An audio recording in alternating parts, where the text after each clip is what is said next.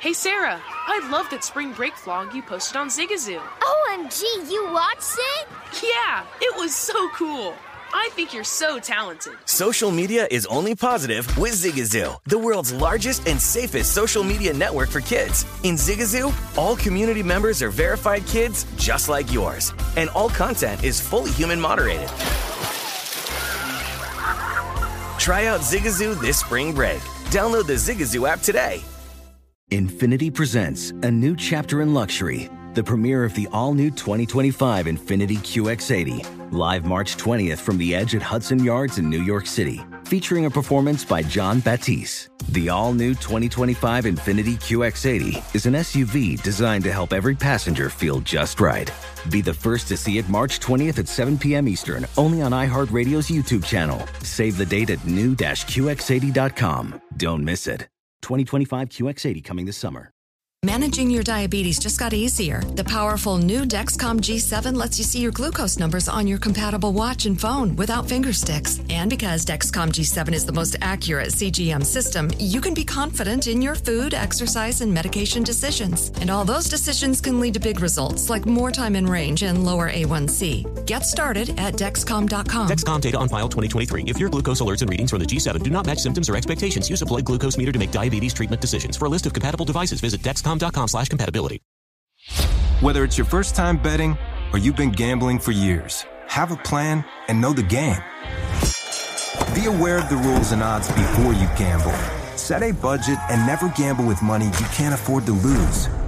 Take a break and consider teaming up with trusted friends to help you stick to your budget.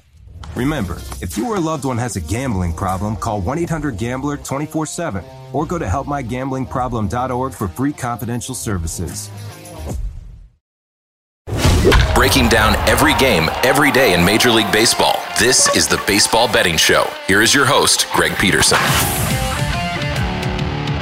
A warm up from the low. Welcome to lovely Las Vegas for the Baseball Betting Show with myself, Greg Peterson, and we've got a great podcast series. In the second segment, we go north of the border. That's where we find Andrew Caley. He's over there with Covers.com. Does absolutely amazing work with wide variety of sports. He covers some golf. He's going to be very busy with the NFL draft as he does a lot of college football, and he is terrific when it comes to taking a look at the MLB. So in the second segment, we're going to be chatting with him a little bit about the American League East, the outlook on the Toronto Blue Jays, what he's been noticing with regards to unders this season, and when we should maybe be starting to take a look at a few overs. So we're going to be having that chat in the second segment. Then in the final segment, going to give you guys picks and analysis on every game on the betting board for this MLB Wednesday as we touch them all. First things first, always do love to be able to answer your Twitter questions on this podcast.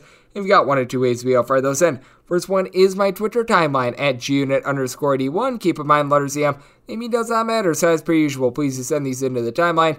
Other ways, via an Apple Podcast review. If you rate this podcast 5 stars, it is very much appreciated. And then from there, you're able to fire in whatever you'd like to hear on this podcast via that 5-star review. Really did not wind up getting in any Twitter questions today, other than, why does Garrett Cole suck so much? So we're going to be answering that in a second as we take a look back at everything that we wound up seeing on Tuesday. Find some trends and try to get to know these teams a little bit better. Games from yesterday is Greg buzzing about. Here is the rowdy recap. The Phillies are now just 1-7 in their last 8 games as they wind up dropping one to the Colorado Rockies by a count of 6-5. And for the Rockies, a 3-run 7th inning is able to get the job done for them as C.J. Cron goes deep for his league-leading 6th home run of the season. That goes off of Jeurys Familia, as you know from his time with the New York Mets. That is Spanish for blown save as he winds up giving up that home run. And for Kyle Gibson, not a bad start here for the Phillies. Gives up 3 runs over the course of 6 innings. Considering it's Coors Field, that's relatively solid. But Sir Anthony Dominguez wound up putting 2 of those 3 men on base for C.J. Cron, giving up 2 runs in 2/3 of an inning. You were able to get a scoreless inning out of Andrew Bellatti. And for the Phillies, they were able to jump out early and looked very solid as Kyle Schwarber was able to get his 3rd home run on the campaign. That comes off of Tyler Block as it was Kyle Freeland who wound up getting the start in this one, and he just signed a deal. 5 years, $54.5 million with the Colorado Rockies just before the start, and looks solid. 2 runs given up over the course of 5 innings. Block gives up that home run, giving up 2 runs in total in his inning, but then you're able to get a scoreless inning out of Daniel Bard along Justin Lawrence. Alex Colomé gives up a run in the process, but for the Colorado Rockies, they are able to get this one home, and depending upon your closing number, you were able to get another under in this one. So the Colorado Rockies have been solid with that regard. The Baltimore Orioles, they've actually been your best under team in the league. As a matter of fact, they have not played an over in any out of their 11 games as they've had 2 pushes along the way. 2-1, they wind up losing to the Oakland A's. The A's, by the way, had a reported attendance of less than 4,000 in this one, despite the fact that now they're 7-5. Chris Ellis, not a bad start here for the Orioles. Winds up giving up 4 hits, 3 walks, and 4 1/3 innings, but no runs surrendered. But then Mike Baumann out of the bullpen winds up giving up 2 runs in 1 2/3 innings. Felix Bautista, Leonardo Perez were both able to give you a scoreless inning, and for Cole Irvin, solid start here. Does wind up giving up 6 hits in 5 innings with just 1 run, and then you wind up having Ryan Castellani coupled with Zach Luge both give you a combined 3 scoreless innings. Sam Mull was able to combine with Zach Jackson to be able to combine for a scoreless 9th inning to be able to get it done, as both of these teams poor with men in scoring position. 1 of 10 with runners in scoring position for the Oakland A's, 0 of 6 for the Baltimore Orioles. So another under winds up cashing out there. The Cincinnati Reds continue to have the worst record out there in the big leagues now, 2-10 as they fall to the San Diego Padres by a count of 6-2. Javier San Martin wound up getting destroyed in this one. 5 1/3 innings, gives up 5 runs, including a homer to Manny Machado, 3rd home run of the season. Bullpen from there wasn't bad. Ryan Hendricks gives up a run in an inning, but Jeff Hoffman was able to give you a scoreless inning. Duari Moreta was able to give you a pair of outs out of the bullpen, and Tommy Pham, who entered into this series having just 1 hit all season long. He's got 4 now in the series, and he winds up going deep for his 2nd home run of the season. So a little bit of a bright spot there for the Reds as that comes off of Joe Musgrove. Another solid start for Musgrove. 2 runs given up in 6 1/3 innings, including that homer. And then you wind up having Tim Hill give you a scoreless inning, and Robert Suarez was able to give you 1 2/3 innings scoreless. So San Diego Padres able to get it done once again, and Padres pitching has really been solid for this team. They have now given up a grand total of 4 runs in their last 3 games. So they certainly have been able to hold down the fort there. Speaking of being able to hold down the fort, that's exactly what you got from the Royals and the Twins, as it was the Royals who were able to rally and be able to get the job done by a count of 4-3. Chris Archer gets the start in this one. Not great, not terrible. Gives up 2 runs in 4 1/3 innings, including a homer. That home run was pounded by Mr. Salvador Perez. Who else? He winds up getting his 3rd home run of the season, and then he would go deep off of Ty Duffy for his 4th home run of the campaign. Duffy winds up taking the loss in this one. He's been poor out of the bullpen, giving up 2 runs in his inning of work, and he wound up giving up another home run, as also taking him deep. He wound up having Hunter Dozier get his 2nd home run of the campaign. He did wind up getting a pair of outs out of the bullpen from Josh Smith, and 2 scoreless innings out of Yohan Romero, who's been actually a star out there in the bullpen for the Twins thus far this season, but for the Twins, had a little bit of a tough time being able to catch up to the bullpen, as Carlos Hernandez winds up giving up 3 runs in 4 1/3 innings, but 4 2/3 innings scoreless out of the Royals, as they wound up giving up 1 in that time span. Josh Staumont along Scott Barlow, they combined to be able to give you 2 scoreless innings. Amir Garrett 1 2/3 scoreless, and then Jake Brentz was able to combine with Colin Snyder for a scoreless inning for the Royals to be able to get it done. Houston Astros have been dealing with some injuries with regards to their lineup, and clearly wound up showing in this one, as the LA Angels, despite not having Mike Trout, they're able to get this one in as they were able to win by a count of 7-2. And Patrick Sandoval, really good start in this one. 4 innings, he winds up giving up an unearned run.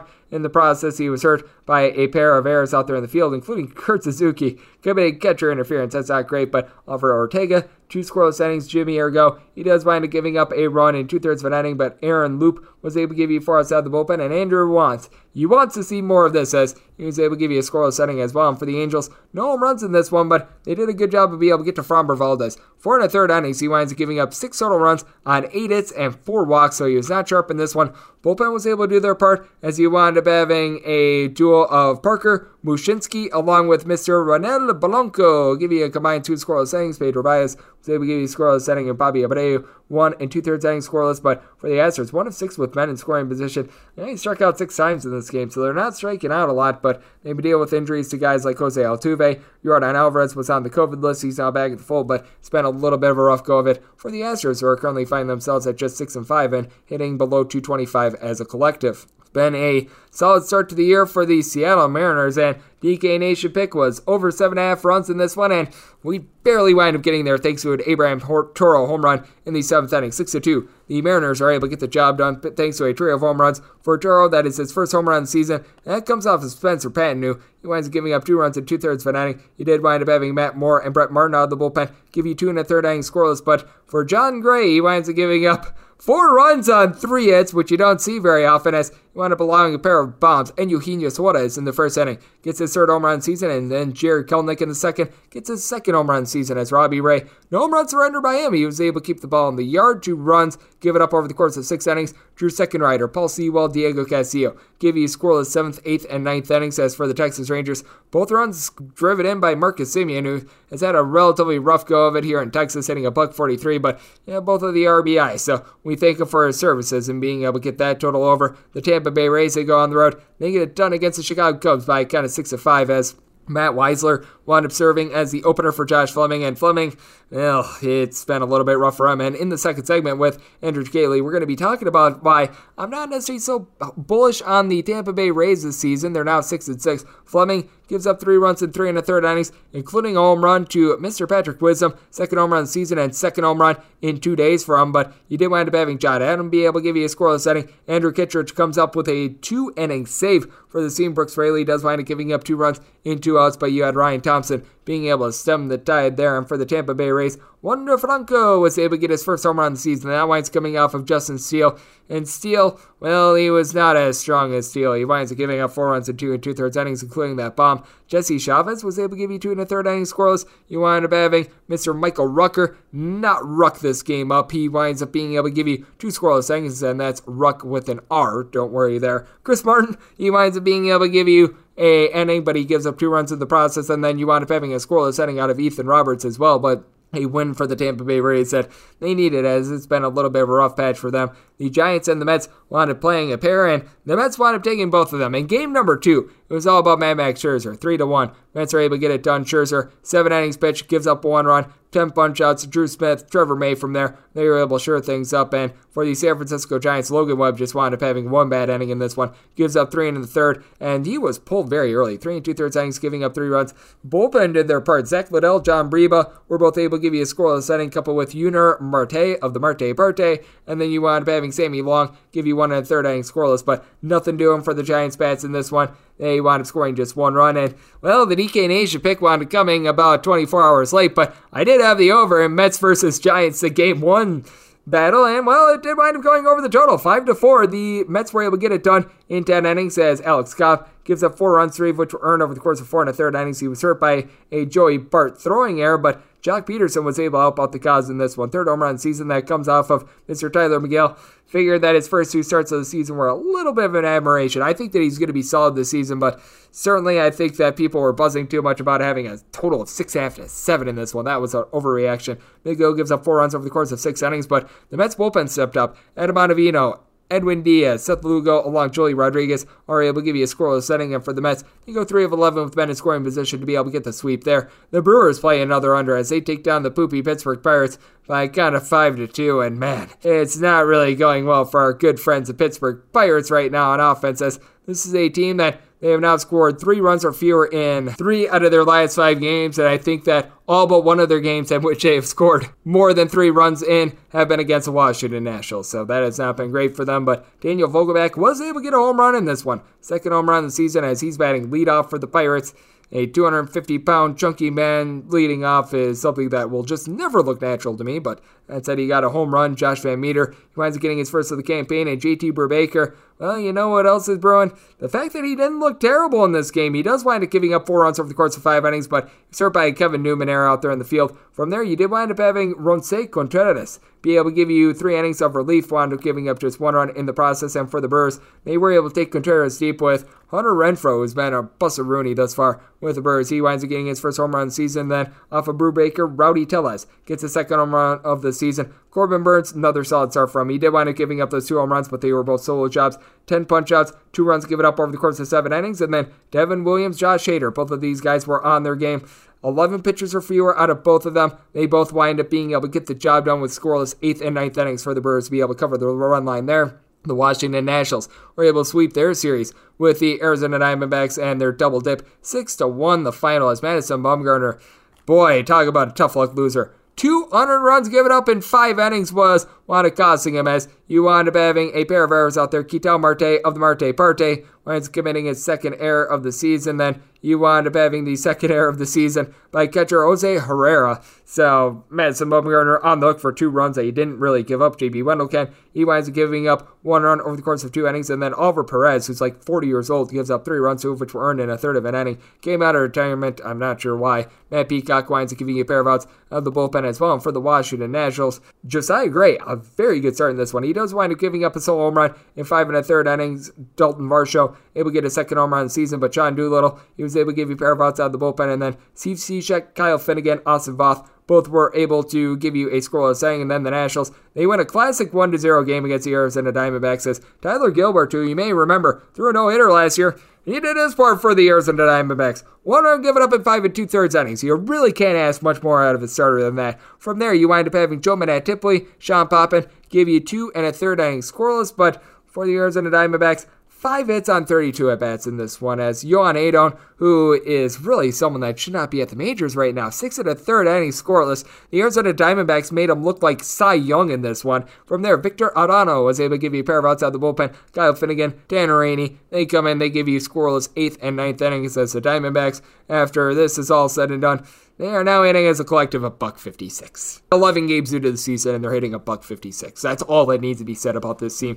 All that needs to be said about Gerrit Cole is that he wound up getting 5 outs in this game, and he wound up walking 5, which means that you got to give a lot of credit to the bullpen in this one. 4-2, the Yankees are able to get the win. Cole gives up both of those runs. Like I said, 5 walks, and he got 5 outs. And then from there, Clark Schmidt, 3 1/3 innings scoreless. Wandy Peralta, 1 2/3 innings scoreless. Clay Holmes gives you a pair of outs out of the bullpen. Miguel Castro, Aroldis Chapman. They wind up being able to give you a perfect 8th and 9th innings of Chapman. One of his best appearances that we've seen in quite a while. And for the New York Yankees, the offense continues to be in a funk. 1 of 13 with runners in scoring position, and, well, a lot of the runs that they scored were unearned as Tyler Alexander, the pitcher, was unable to catch a fly ball in the first inning. Those wind up going as unearned runs.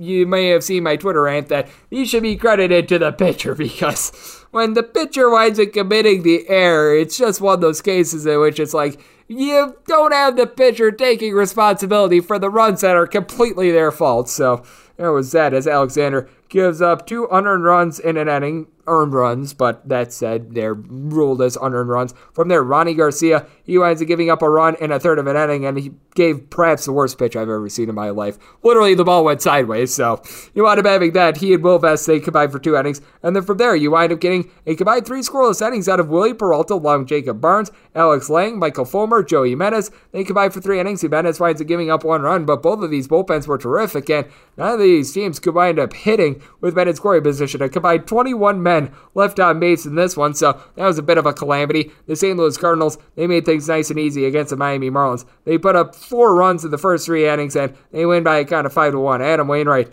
he looked solid in this one. 5 2/3 innings, gave up a solo home run to Brian De La Cruz, his first home run of the season, and that's all that he would surrender. Meanwhile, Jesus Luzardo, good first start of the season against the Angels, where he punched out 12, was unable to duplicate that here. 5 runs, 4 of which were earned, given up in his start as he wound up going 4 1/3 innings. To the credit of the bullpen, you wound up having 4 2/3 innings scoreless. Tanner Scott, Stephen O'Kurt, Lewis Head, I'll give you a scoreless innings. John Armstrong, 1 2/3 innings scoreless. And for the St. Louis Cardinals, TJ McFarland, Giovanni Gallegos, both give you a scoreless inning. And Ryan Elsley was able to give you 1 1/3 innings scoreless. So bullpens wound up having themselves a very nice day on Tuesday, and you wound up having a nice day for the Boston Red Sox. 2-1, they wind up taking down the Toronto Blue Jays. We'll talk a little bit more about the Blue Jays with our good friend Andrew Cayley in a few minutes, but Yusei Kikuchi, not a bad start here. Gives up 1 run over the course of 5 innings. David Phelps was able to give you a scoreless inning, coupled with Trevor Richards, and then it was Yimi Garcia who gave up an unearned run. That wound up being the killer in this one. Bo Bichette wound up committing 2 errors in this one. And lone run of the game for the Toronto Blue Jays, Zach Collins, a solo home run off of Nathan Eovaldi. His second home run of the season as Eovaldi gives up that solo home run over the course of 4 2/3 innings. And then their bullpen went to work. And so Robles and Jake Diekman combined for 2 scoreless innings. Garrett Whitlock, Matt Stram, they combined for 2 1/3 innings scoreless as the Red Sox go just 1 of 11 with men in scoring position. But the Blue Jays all of a sudden have been in a little bit of a funk with their hitting, as they have now scored 4 runs or fewer in now 4 out of their last 5 games. If you want to extend it a little bit more, I believe that is now 6 out of their last 8. So it has been a little bit of a rough go of it for the Blue Jays on offense, and they've been a little bit of an under team to begin the season. Then you wind up having the Atlanta Braves pull off a nice upset 3-1. They're able to get the job done over the Dodgers as right around plus 145-ish underdogs, depending on where you look at. Max Fried, a absolute masterpiece here. 7 scoreless innings, only allowed 2 hits, no walks. Tyler Matzek does wind up giving up a run out of the bullpen, but Kenley Jansen,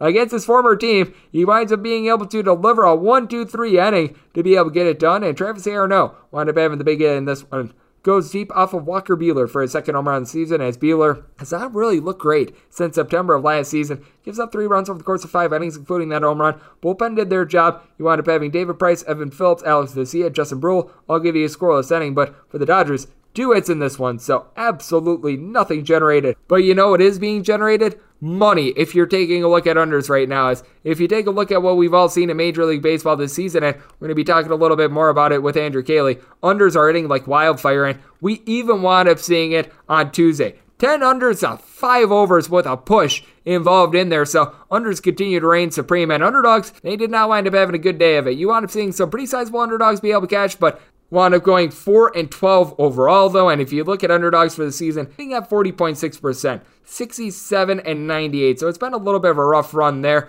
But if you look at unders, which I was mentioning a little bit earlier, 92 unders, 63 overs. Obviously, you've had a couple pushes in there as well, but 59.4% of games have wound up going under the total thus far. So that's what we're all seeing in Major League Baseball right now. Let's get a little bit of a Blue Jays perspective next. So let's also talk about what we've been seeing with regards to these unders, and could it be a good time to start targeting a couple overs? We're going to be asking that to our good friend Andrew Caley of Covers, coming up next right here on the Baseball Betting Show with myself, Greg Peterson, now part of the VSiN Family Podcast.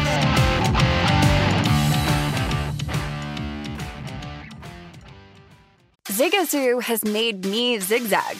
What I mean by that is I swore I would never let my kids on social media, but now I'm setting them loose on Zigazoo. Before I found Zigazoo, I believed all social media was inappropriate for kids. But I feel great about my kids being on Zigazoo. Videos are moderated by actual people before being added to the feed. Zigazoo is a space for kids to post videos they've created and to share them with other kids just like them. And since there are no comments or messaging, you don't have to worry about mean comments on your kids' videos. And you need parental consent before joining Zigazoo. Bottom line, it's a space that prioritizes data safety for kids. Oh, but don't take my word for it. Zigazoo is kid-safe COPPA certified. So, weigh everything Zigazoo has to offer. Maybe you'll zigzag too. Zigazoo, a social network for kids. Download the Zigazoo app today. What's up? I'm John Wall. And I'm CJ Toledano, and we're starting a new podcast presented by DraftKings called Point Game. Everyone, please welcome Coach John Calipari. We're getting beat by 18. My first game in Kentucky, they're saying Cal's a bust. He can't coach. This is crazy. John Wall runs down the floor and makes a buzzer beater. Yep. You remember that, John? That's my first game winner I ever made. Remember you said you never seen me do that. Ladies and gentlemen, DeMarcus Boogie Cousins. I called Boog. I'm like, yo, bro, I'm about to commit to Duke. And I hung up on him. Bro, I'm talking about, do you want to tell me how many times he called me all type of names? Bro, you really sold me out. You doing this. Bro, I was sick. I remember that like yesterday, man. Love you, John Wall. Thanks, Coach. Love you, too. You made me everything I am today. Nah, you made me. You made me. I love it.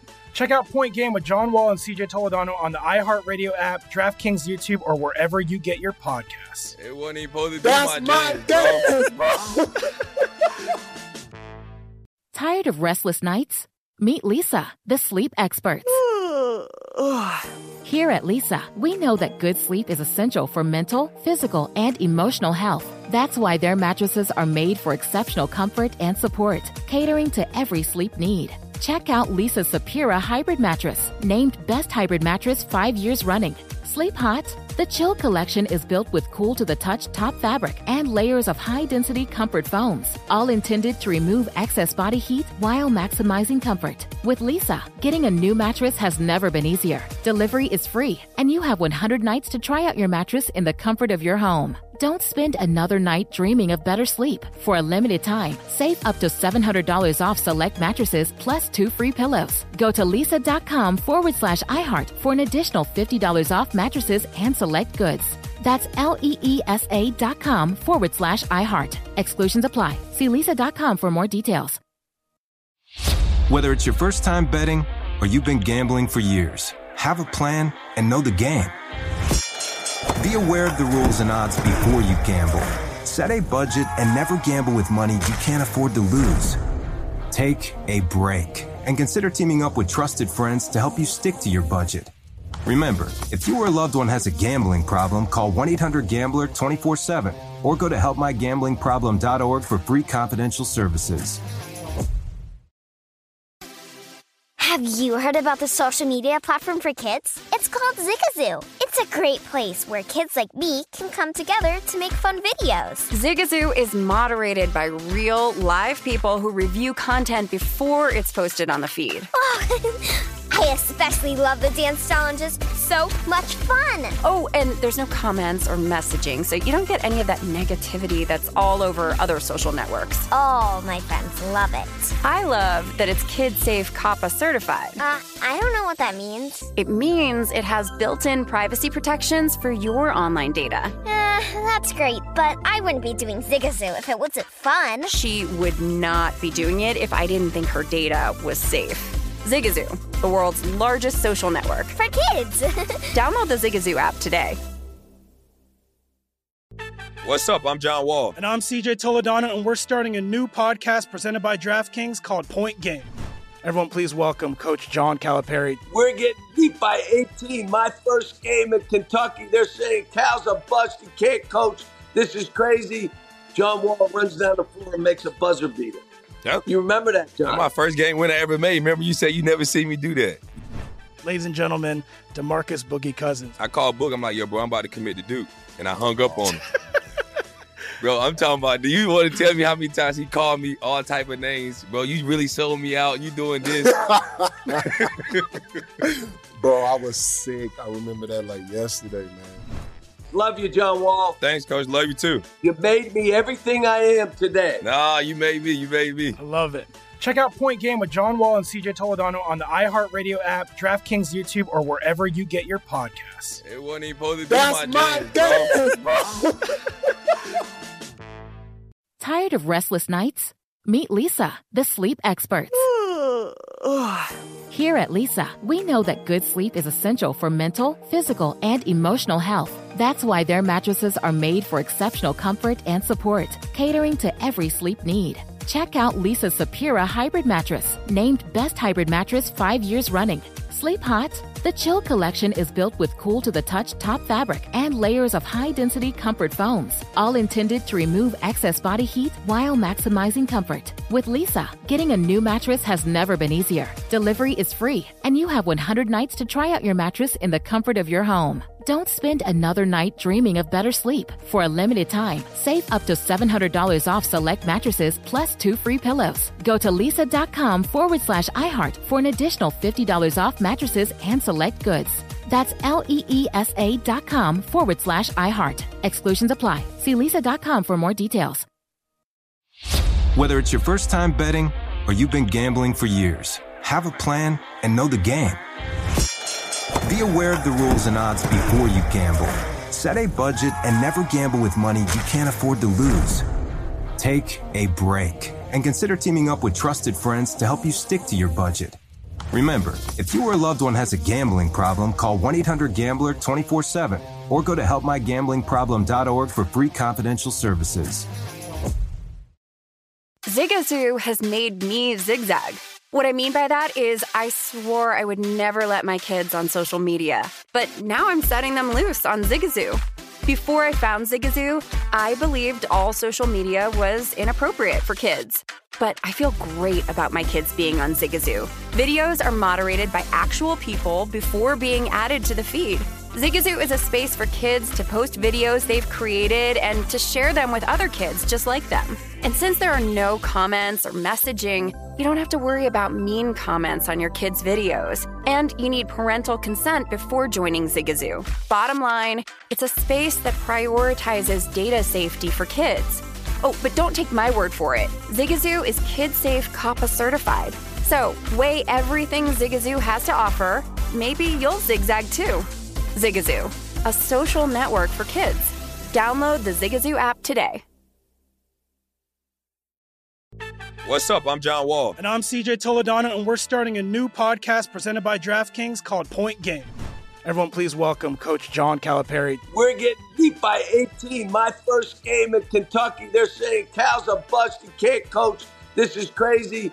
John Wall runs down the floor and makes a buzzer beater. Yep. You remember that, John? That's my first game win I ever made. Remember you said you never seen me do that. Ladies and gentlemen, DeMarcus Boogie Cousins. I called Boog. I'm like, yo, bro, I'm about to commit to Duke. And I hung up on him. Bro, I'm talking about, do you want to tell me how many times he called me all type of names? Bro, you really sold me out. You doing this.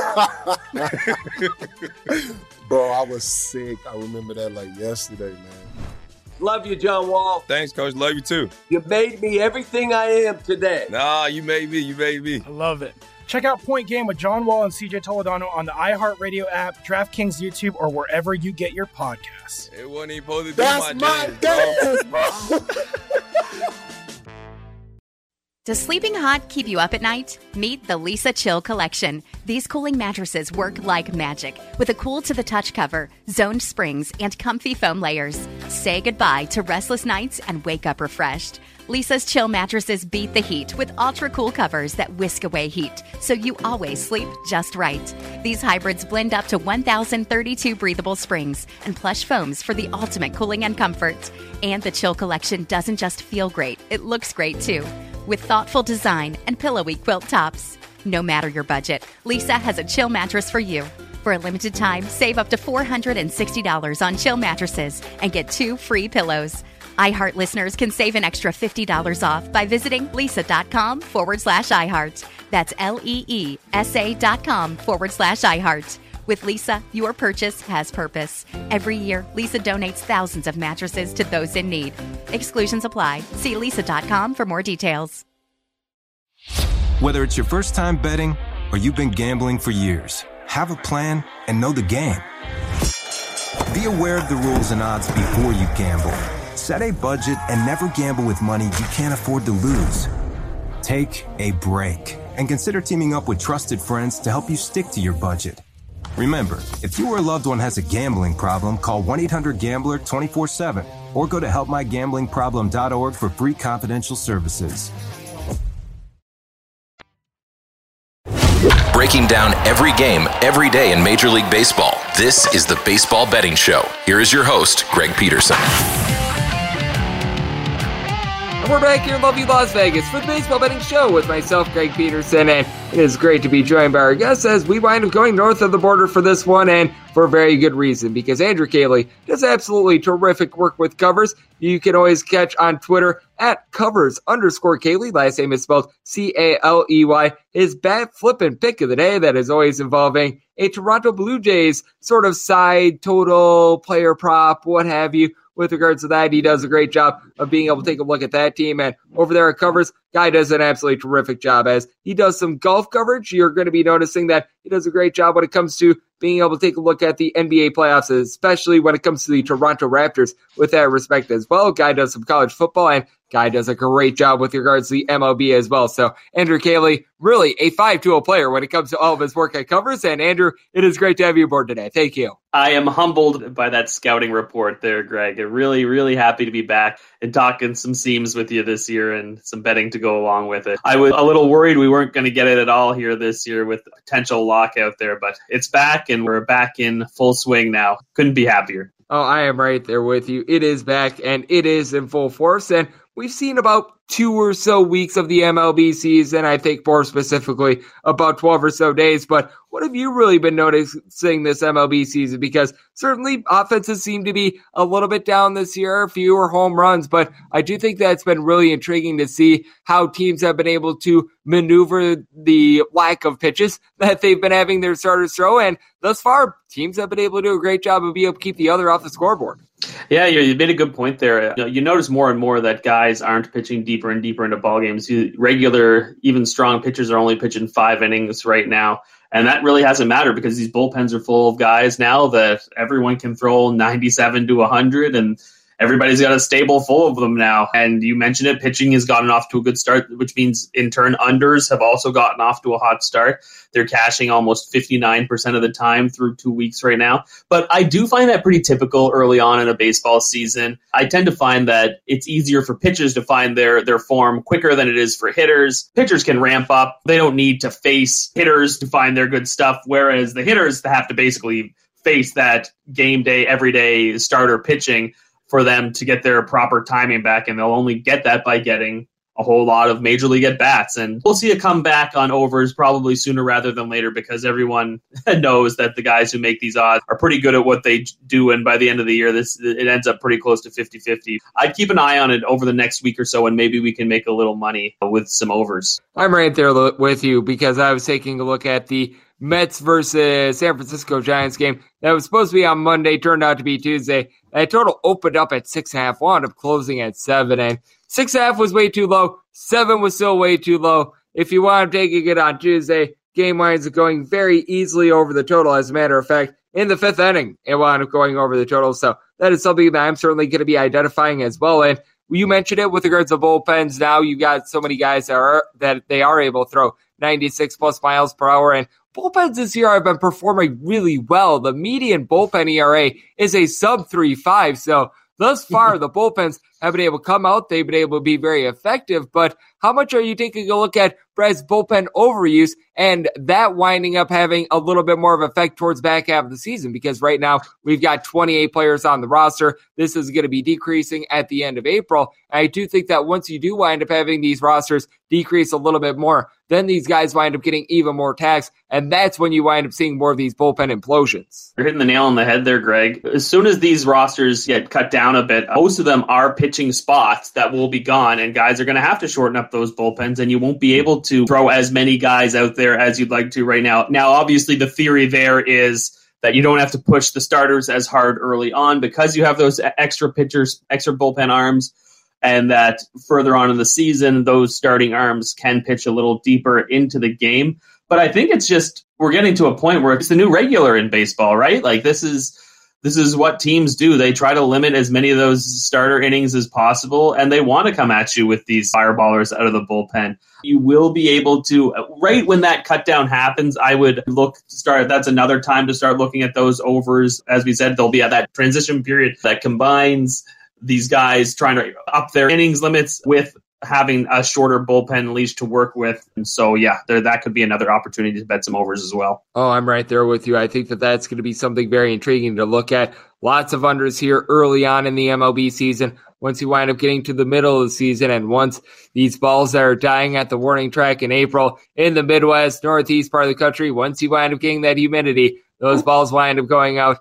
That is going to be a prime time to be taking a look at some slugfests, as we do have Andrew Caley of Covers joining me on the podcast. And Andrew mentioned it at the top. You do a great job being able to take a look at the Toronto Blue Jays. And going into what we wound up getting on Tuesday, we're doing this as the games are actually going along. They were leading the American League East, and, well, to say any team has really been able to separate would certainly be a stretch, as they entered 6-4, got a pair of teams in the Yankees and the Red Sox at 5-5. 5-6 for the Tampa Bay Rays, and then you got the Baltimore Orioles in last place. Very much to be expected there, and I do think that there's 4 legitimate playoff contenders out there in the American League East. I think that it's going to be a very intriguing race, but what do you think is going to wind up happening with regards to this season when it comes to the American League East? Because I know that's not necessarily a popular opinion, but I took a look at the Rays, and if they don't wind up getting back as many of the guys as they're banking on, like a Tyler Glasnow at some point this year, Shane Baz, I think that they might be doing for a little bit of regression. And if you took a look at their advanced numbers last year,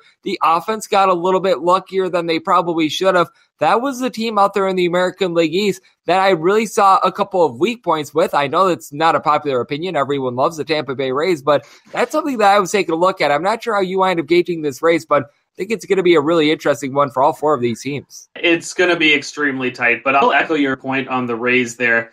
The one big difference with them this year, as opposed to years past when they've been that surprise team, that plucky team that everybody loves but nobody goes to watch sort of thing, is that they've always had really strong starting pitching, whether it was Charlie Morton or Blake Snell or going back even farther to like David Price. That's just not the case this year. They're like Shane McClanahan started on opening day, and he got some innings last year, obviously, but he's still basically a rookie. And that's pretty much what they're rolling out. And they're going to try to be as creative as possible with that rotation and the bullpen. And it's hard to doubt them because they might be the smartest organization in baseball when it comes to figuring out how to maneuver those situations. But I was a little shocked with some of the moves this year, particularly getting rid of Austin Meadows. Like, obviously, they have someone in a room somewhere says, this is now the time to trade Austin Meadows, even though the dude's just 25 years old and he's absolutely raking with the Tigers so far this season. But the Rays, they actually lead the American League East in runs scored right now. So obviously it's hard to doubt them. They know what's going on, but at the same time, they've given up the most runs in the American League East, which we're not used to as well. The bullpen has not been as strong. I am cautiously optimistic as a Blue Jays fan. The starting pitching has been a little shaky through the first 10 games of the season, and then that's putting it lightly, and they've suffered a few injuries early on, but they also have a very tough stretch of baseball coming up. I believe their next 16 games come against the Red Sox, Yankees, and Astros, and that's it. Like, those are the three teams they play in that 16-game stretch. If they get out of that at about 500, I think I'd be pretty happy. Yankees right now, they're a great under bet right now, 8-2 to the under right now, because that offense hasn't showed up. Just 3 runs per game so far this season, which is obviously shocking. The pitching has been even probably better than expected right now. It's nice to see Severino pitching the way he is after a long stretch of injuries for him. The bullpen is once again still pretty solid. Nestor Cortez, he's just baffling guys with pitching mechanics and messing with their timing. It's kind of fun to watch. So if that hitting comes around, which you kind of expected to with the Yankees, they'll make that push as per usual. The Red Sox, on the other hand, they've got some issues in the starting rotation and their bullpen as well. Everyone has question marks, I would say. I'll probably side with the Blue Jays because that's the bet I made early in the year. I bet them to win the division at about plus 180 before the season started. So I'll be biasedly cheering them on the rest of the way, but I think they provided the best value. People will look at the Rays and think they have good value right now, but I am concerned about maybe they've pushed the envelope a little too far with their philosophy this season. I totally agree with you there. And if you took a look at these 4 teams coming into the season, out of the season win totals, the Red Sox wound up having the lowest of them. And I felt like that was a little bit incorrect because the Yankees are very much a boomer bust team with their offense. There's going to be a lot of nights where they're scoring 10 plus runs. There's going to be a lot of nights where they score 2 or fewer because you just don't know if Joey Gallo is going to go yard or if he's going to strike out 5 times because you're really not getting anything in the middle with Mr. Joey Gallo. But I do think that this Blue Jays versus Red Sox game that we have coming up on Wednesday is going to be very intriguing. Jose Barrios, who wound up having just that cataclysmically bad first start, is going to be going for the Blue Jays. But as we know, really other than that cataclysmically bad start to start out the season, he's been solid with the Blue Jays. And then we've got Nick Pivetta going for the Boston Red Sox, who Pivetta has been solid for the Red Sox on the road, but hasn't been good at home, which I always find it intriguing when you have a guy who is a pitcher that has a full ERA worse at home rather than on the road. So that is something that is going to be going down here. And as it sits right now, you've got the Blue Jays right around a minus 140. I do think that the Blue Jays should be a favorite. I think this is went maybe a little bit too far. I'd be rating it in a tad bit more. I do like Barrios in this spot. I do think that he should be a little bit of a favorite. I don't know if I could get behind minus 140, though. If you could find maybe a minus 130, that's when I think I'd start to consider it. But the Red Sox offense is going to be one of the better ones in baseball this year. Barrios, like you said, he can throw that weird outing every now and then. And as a Blue Jays fan, it makes me very nervous, just like he did on opening day there. On the other hand, Nick Pivetta going, like you said, a little worse at Fenway Park. And he's actually been hit pretty hard so far this year. I think he's given up like 8 earned runs already this year, 4 in each of his starts. He's had his issues with the Blue Jays last season, too. They've kind of homed in on him pretty well. His stuff doesn't trick them too much, and that's a very smart lineup in Toronto. 9.5 is a little high, but I still might lean towards the over in that as well. Yeah, I do think that you are going to see quite a few runs in this one. I set it at a 9.3. If we'd be able to get down to a 9, that would be really my buy point on and over, because when it comes to Fenway Park this time of year, it is very cold, obviously. You do have the Green Monster. You've got those ballpark dimensions. So I do think that that's a little bit intriguing. And when it comes to the Blue Jays as well, they have been dealing with a couple of injuries. When it comes to their lineup as well, we've seen Teoscar Hernandez out of the fold for a couple games to begin the season for this team. When it comes to the Boston Red Sox, they've been dealing with some injuries at the catcher spot as well. And I do think that that needs to be taken note of. And when I take a look at both of these bullpens, neither of them are great. Neither of them are terrible. So I think that makes it fascinating as well, because the Blue Jays, they did a good job at the trade deadline last season, bringing guys like Adam Simber, Yimi Garcia. And for the Red Sox, I do feel like they've got one of the more sneaky bullpens in the big leagues, I think is the best way of putting it. I have to agree with you there. When you mentioned their win total, I thought that was the best bet in the American League East this year as well, just because it's too tight for them to be getting a number that low.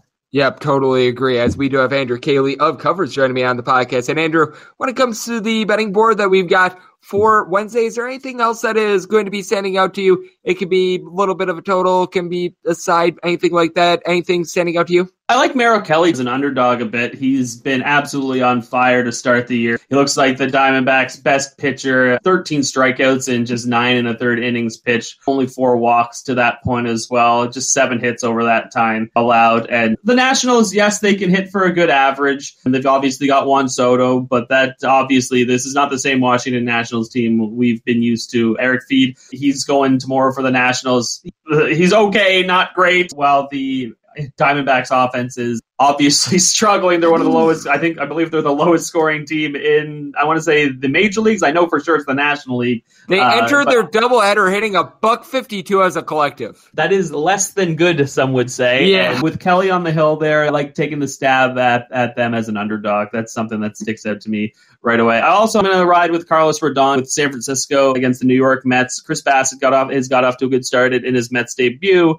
But I'm not totally buying into the Mets yet so far. I still need to see a little bit more. Whereas I am buying into the Giants again. They're off to a strong start. They're trying to prove to everybody that last year wasn't a fluke. I believe Rodon was a great pickup for them, and he's one of my favorite sleepers. I guess he's not even a sleeper anymore, to the National League Cy Young Award this year. He could have a big year with the Giants, and I like them at close to even money against the Mets. Whoever winds up being the underdog in that Giants versus Mets game, that's who I'm going to be looking at personally. I want to make this a relative pick'em game, and when it comes to the Arizona Diamondbacks, I'm in lockstep with you. When you got Zach Gallen and Merrill Kelly going on the mound, they offer this team a chance at victory. Most of those victories are probably going to be something like 2-1 because this Arizona Diamondbacks team, they can't hit the broadside of the barn, both figuratively and literally. So it is going to be pretty grody out there, but a man that makes things much more viewer-friendly, a man that is not as grody, a man that always performs in the clutch. That'd be you, Andrew. You do an absolutely terrific job over there at Covers. You cover a little bit of everything. I know that you're doing a great job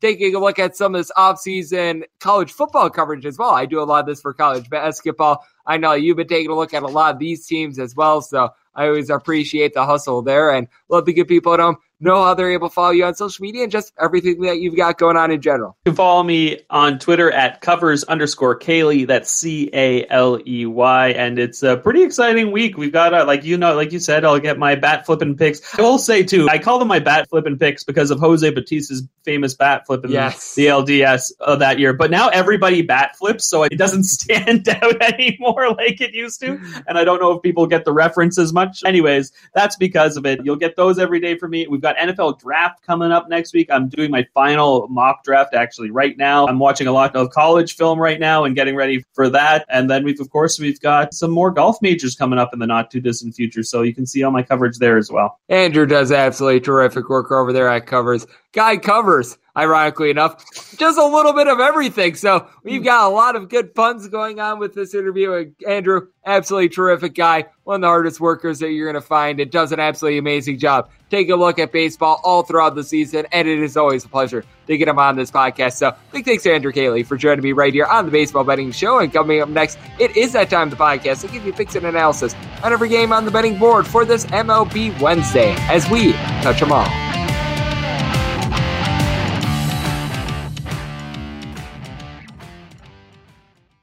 Hey Sarah, I love that spring break vlog you posted on Zigazoo. OMG, you watched it? Yeah, it was edited so well. I think you're so talented. Social media interactions are only positive when you use Zigazoo. Zigazoo is the world's largest and safest social media network for kids. Your kids can upload their content and see what their friends are up to. With Zigazoo, they can create videos, enter to win prizes, and try out the latest dances and trends. There's no commenting, no text messaging, and everything is 100% human moderated. Plus, all community members are real, verified kids just like yours. There are no bots, trolls, or AI. Because Zigazoo is about one thing and one thing only, and that is fun. Try out Zigazoo this spring break and let your kids share your vacation blogs and best edits with their friends safely. Download the Zigazoo app today. That's Zigazoo.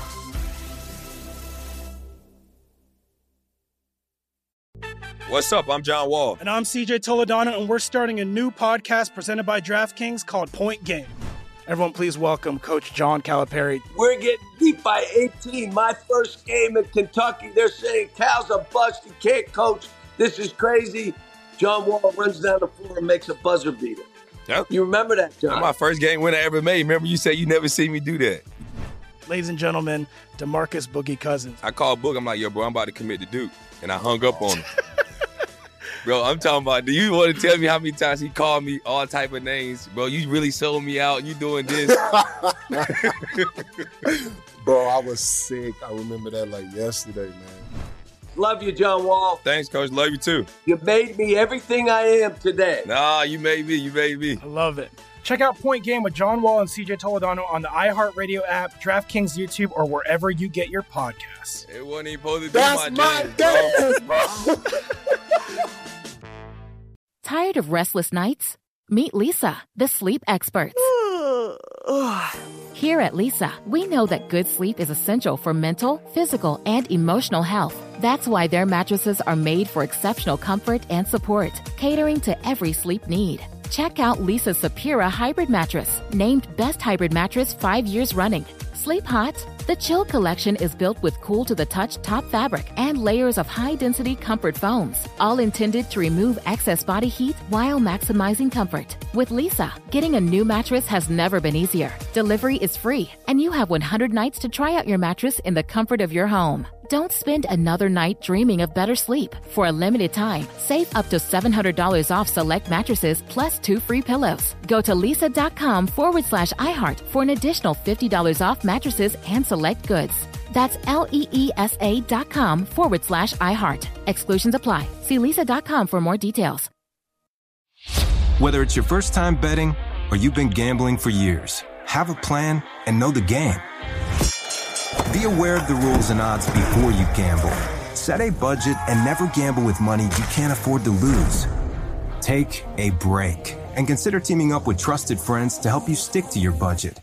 Remember, if you or a loved one has a gambling problem, call 1-800-GAMBLER 24/7 or go to helpmygamblingproblem.org for free confidential services. Hey, Sarah, I love that spring break vlog you posted on Zigazoo. OMG, you watched it? Yeah, it was edited so well. I think you're so talented. Social media interactions are only positive when you use Zigazoo. Zigazoo is the world's largest and safest social media network for kids. Your kids can upload their content and see what their friends are up to. With Zigazoo, they can create videos, enter to win prizes, and try out the latest dances and trends. There's no commenting, no text messaging, and everything is 100% human moderated. Plus, all community members are real, verified kids just like yours. There are no bots, trolls, or AI. Because Zigazoo is about one thing and one thing only, and that is fun. Try out Zigazoo this spring break and let your kids share your vacation blogs and best edits with their friends safely. Download the Zigazoo app today. That's Zigazoo.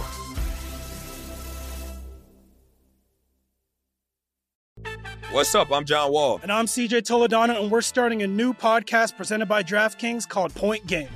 Everyone, please welcome Coach John Calipari. We're getting beat by 18. My first game in Kentucky, they're saying Cal's a bust. He can't coach. This is crazy. John Wall runs down the floor and makes a buzzer beater. Yep. You remember that, John? That's my first game win I ever made. Remember you said you never seen me do that. Ladies and gentlemen, DeMarcus Boogie Cousins. I called Boog. I'm like, yo, bro, I'm about to commit to Duke. And I hung up on him.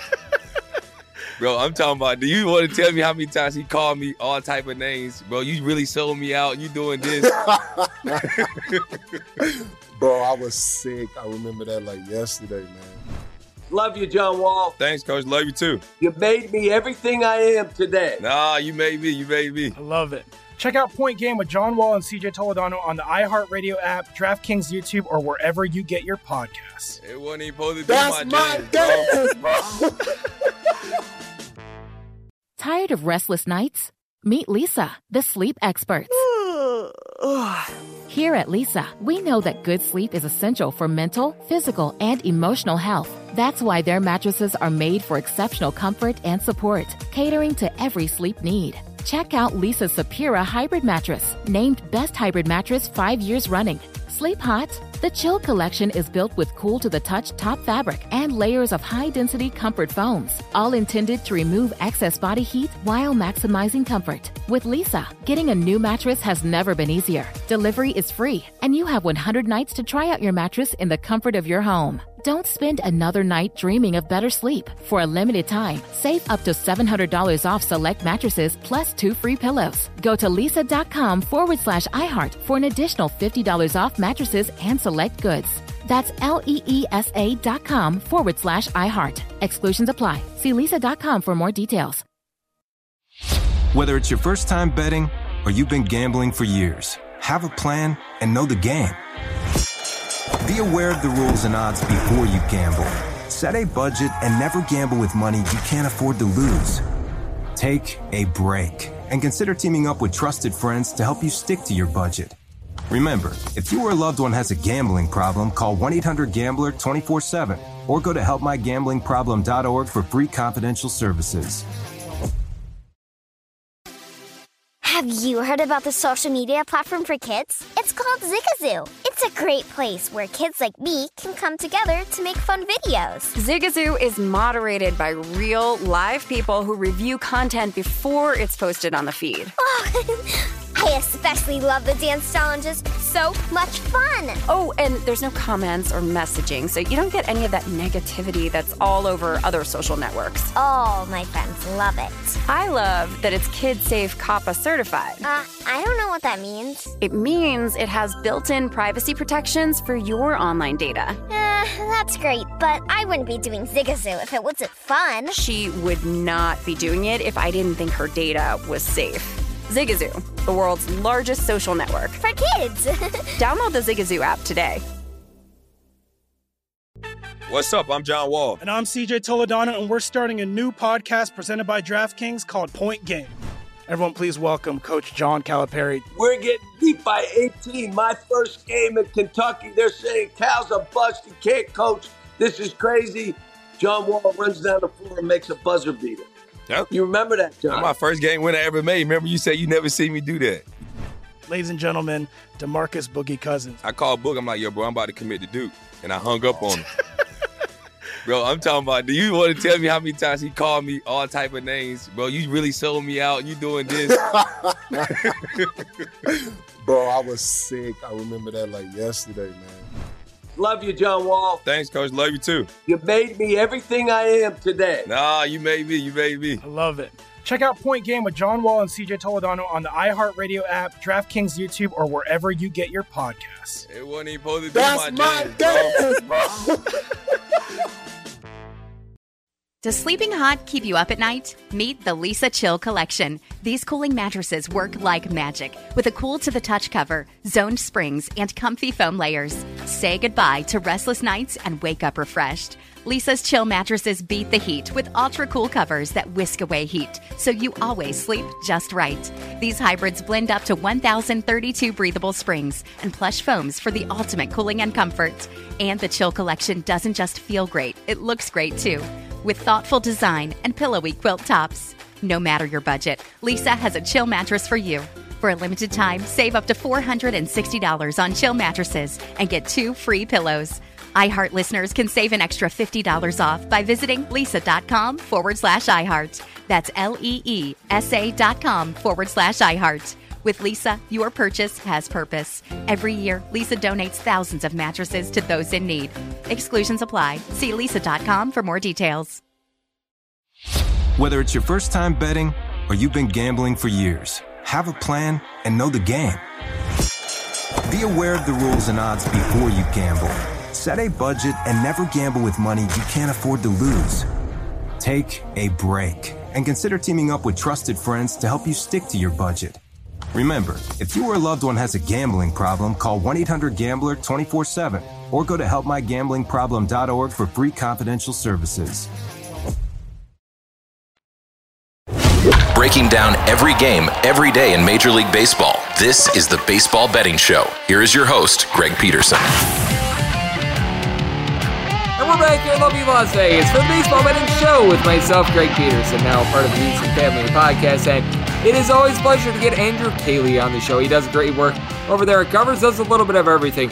Does some college football, he does some golf, he does a lot with regards to the MLB. List goes on, and as you can tell, just an absolutely great guy. It is always a pleasure to get him on the show, and we were able to today. So big thanks to him for joining me in the last segment. Now it is that time of the podcast to give you picks and analysis on every game on the betting board for this MLB Wednesday as we touch them all. If a game is listed on the betting board, Greg has a side and a total on it, so it is time to touch them all. Do note that, as per usual, any changes that are made to these plays will be listed up on my Twitter feed at GUnit_81. Going to be going in Las Vegas rotation order. This is where we go National League games first, then the American League games, and then any interleague games are typically at the bottom. We did have one added game because the White Sox and the Cleveland Guardians, they wound up getting washed out yesterday, so we're going to be doing a double dip because that game is at the very, very bottom. I'm just going to wind up doing those two together because we're going to be mentioning a lot of the same names because, well, a lot of the same guys are going to be playing in both games, so we're just going to be doing that together when the time comes. Other than that, we're going in Las Vegas rotation order, and that begins with that first National League game of 9:01-9:02. The Pittsburgh Pirates walk the plank to hit the road to face off against the Milwaukee Brewers. Brandon Woodruff going to be going for the Crew, and you've got Mitch Keller on the bump for the Pittsburgh Pirates. Pirates are finding themselves anywhere between plus $2 and plus $2.10. Meanwhile, for the Crew, you're finding them as low as minus 225, as high as a minus 250. I'll just give you the run line right now. You're finding that anywhere between minus 120 and minus 125 with the Brewers, even money to plus 105. If you're looking to get a run and a half with the Pittsburgh Pirates as a price there, and if you're taking a look at this total, you're finding it at 8 with the over and under anywhere between minus 105 and minus 115, and I did wind up saying my total at 8.2. I'm looking at the over just because I think that Mitch Keller is going to get destroyed once again. Now, to Mitch Keller's credit, he actually picked up a little bit of velocity on his fastball in the offseason, but command has always been the issue for him. He's got a career walks per 9 rate that hovers right around 4, and I recognize this is not a great Milwaukee Brewers lineup, but you saw Christian Yelich in the beginning part of this series really come out. He had that big grand slam. Looks like he might be getting back a little bit more to that MVP form that we wound up seeing last season. Rowdy Tellez, Andrew McCutchen, they've been able to reach base. Now, you're going to need to get a little bit more out of the bottom of the lineup. Lorenzo Cain, Jace Peterson, Hunter Renfroe, even William Thomas and Colton Wong have been off to relatively slow starts of the season. And for the Pittsburgh Pirates, to their credit, Daniel Vogelbach, who I don't feel like he should be a leadoff hitter, that's a story for another day, he's been able to hit above a 300. Brian Hayes hitting well above a 300. Brian Reynolds hit a 300 last season. You don't necessarily have a lot of power, but even someone like a Yoshi Satsugo, Ben Gamble, these guys are able to get on base for you. But you take a look at Mitch Keller, and you got to fear that he's going to light the game on fire. He's got a 9.39 ERA this season. You take a look at what he wound up doing in 2021, had a 6.17 ERA there. Now, he actually wound up having a 3.57 ERA, but that was in a small sample size on the road. 40 and a third innings, still wound up giving up 5 home runs. Opponents hit a 280 off of him, so he clearly deserved a little bit worse of an ERA than he wound up getting. And overall for the season, his walks per 9 rate was hovering right around a 4.5. Then you take a look at Brandon Woodruff, and he had that cataclysmically bad start in Wrigley Field to begin the season and just did not wind up having a great spring training, but I think that his last start was able to settle him down, and at home last year was able to post up a 2.31 ERA, gave up 9 home runs over the course of 85 and 2/3 innings, was able to get more than 10 strikeouts per 9 innings. This guy's rock solid, and this is a Brewers bullpen that you've got Devin Williams, who has been struggling a little bit, but got to feel like he's going to be able to figure it out. Josh Hader, we all know what to be able to get on them. Brad Boxberger, you've been able to have Jake Cousins be able to do a solid job for the team, and to the credit of the the Pittsburgh Pirates bullpen isn't terrible. David Bednar has been able to give you some good innings. Chris Stratton is someone I like when you need him in long relief. Dylan Peters has been able to come through, and you might need him in long relief because I don't know if Mitch Keller is going to be long for this game, but I do think that the Brewers are going to be able to get to Keller. From there, I do think that the bullpen could wind up settling things down, but with the Brewers, I'm looking at a run line here. I wound up setting their money line at a minus 227, but I think that they should be able to win this game at multiple runs because Mitch Keller, just not a guy that I could trust in. I was willing to lay up to a minus 128 with the Brewers run line, so I'm going to be taking that minus 120-ish, minus 115-ish with that Brewers run line. Set my total at 8.2, so here at an 8, I'm going to be taking a look at an over as well. We move on to 903, 904 on the betting board. It is the Philadelphia Phillies, and the Phillies are going to be hitting the road to face off against the Colorado Rockies. Juan Esteban Marquez is going to be going for the Rockies, and Zach Eflin hopes to not be Eflin awful for the Philadelphia Phillies. Phillies find themselves anywhere between a minus 110 to a minus 115 favorite, with the Rockies find them as good as a plus 105, as bad as a minus 110. 11.5 is your total, with the over anywhere between even money and minus 115. The under is anywhere between minus 105, minus 120. Seeing a straight 11 out there as well. That over is minus 120, and the under is even. And I did wind up making German Marquez the minus 113 favorite. I take a look at Colorado, and this team always plays significantly better at home than they do on the road, and I do think that those home and road splits are very important. And you do take a look at Zach Eflin. He's not a great pitcher. He's not a terrible pitcher. He's about as middle of the road as it gets. Thus far this season for Zach Eflin, 8 innings pitched. He's allowed 4 runs. That's sort of what you could expect from him this season. And you take a look at 2021 with Eflin, he did wind up having some bad home and road splits. 3.02 ERA at home, 5.12 ERA on the road, giving up 10 home runs in 58 innings. The good news for him is that his walks, he's able to keep them way down, right around a walk and a half per 9 innings last season. So command is certainly going to be there for Zach Eflin. He's not going to allow cheap base runners. And then on the flip side for Colorado, German Marquez, one of the more underrated starters, in my opinion, in the league. You take a look at what this guy was able to do at Coors Field last season, and he wound up posting up a 3.67 ERA at home, giving up 9 home runs in 103 innings. Now, walks were a little bit of an issue for him. He wound up giving up right around 3.5 walks per 9 innings, but opponents hit a 214 off of him at Coors Field. Absolutely ridiculous, and this was a Phillies team that going into Tuesday, they were really scuffling with the bats. A team that had scored 3 runs or fewer in 4 out of their last 5 games. Got to feel like they're probably going to be able to pick it up a little bit here, but having Gene Segura out of the fold, I felt like hurt them a little bit. He was able to come back into the lineup yesterday. He, Bryce Harper, Nick Castellanos, along Kyle Schwarber, entered into the game on Tuesday with 2+ home runs, but for Hoskins, Rhys Hoskins, Bryce Harper, along with Kyle Schwarber, all these guys entered into Tuesday hitting a 242 or lower, so it's been a little bit of an issue for the team. Alec Bohm, in his limited at-bats, has actually been relatively solid for the team, and take a look at Colorado. Their home and road scoring splits are always the biggest in baseball. You can look just about every single year, but Randall Grichuk, Elias Diaz, these guys hitting above 300 is absolutely massive for this team. CJ Cron entered Tuesday with 5 home runs hitting above 300. Connor Joe, he throughout his career at Coors is hitting right around 325.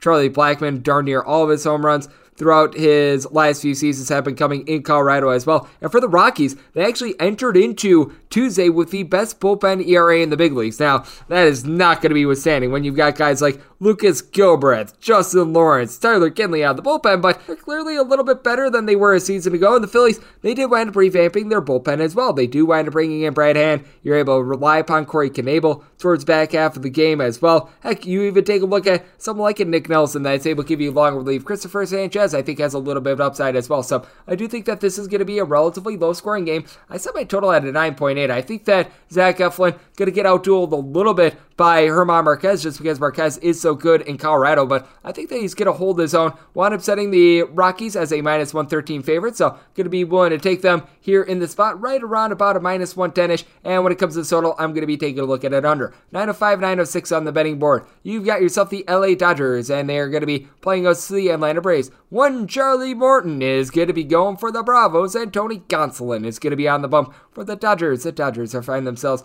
as anywhere between minus 130 and minus 137 favorites, and if you're taking a look at the Bravos, anywhere between plus 115 and plus 127 is your price. 9 is the total. Under is anywhere between minus 120 and minus 125. Over is anywhere between even a plus 105. Seems straight 8.5s out there as well. On the 8.5, over is anywhere between minus 120 and minus 125. Under is anywhere between even and plus 105, and I want to making the Braves plus 122 in this spot, so it is at my buy point here with a lot of places right around a plus 125 that I'm willing to take a shot. I do feel like the Dodgers should be be a slight favorite because this is a Death Star lineup with this team. You just take a look up and down, and you've got yourself a whole bunch of mashers. Mookie Betts, Lee Turner, Straight Turner down for what? Justin Turner down for what? Chris Taylor, Max Muncy. List goes on and on of guys that this season, they are going to be all about at least 20 home runs. They're going to hit north of a 260. Freddie Freeman, first at bat against his old team, winds up going yarding. Cody Bellinger at a 366 on base entering into Tuesday as well. Gavin Lux, a 400 on base entering into the day as well. And for the Atlanta Braves, this is not a team that's shot below there either. I mean, Ozzie Albies entered into Tuesday hitting 5 home runs. Matt Olson, north of a 500 on base for this team. Marcell Ozuna has been able to barrel up. He's already been able to give the team 4 home runs this season. So you do have quite a bit of firepower with that regard, but you take a look at the way that Charlie Morton is able to perform, and more specifically, how he's able to perform on the road, and he's one of the best pitchers in baseball, even at his advanced age. Last season, in road games, 8-3 record, 3.06 ERA, 4 home runs given up in 88 and a third innings. Walks are an issue, 3.5 walks per 9 innings, but opponents hit $185 off of him. And for Tony Gonsolin, he's someone that he's able to be relatively effective in short bursts. You take a look throughout his career, and he hasn't really pitched more than 5 innings in really too many of his starts. Wound up getting 7 starts last season at home, 2.70 ERA.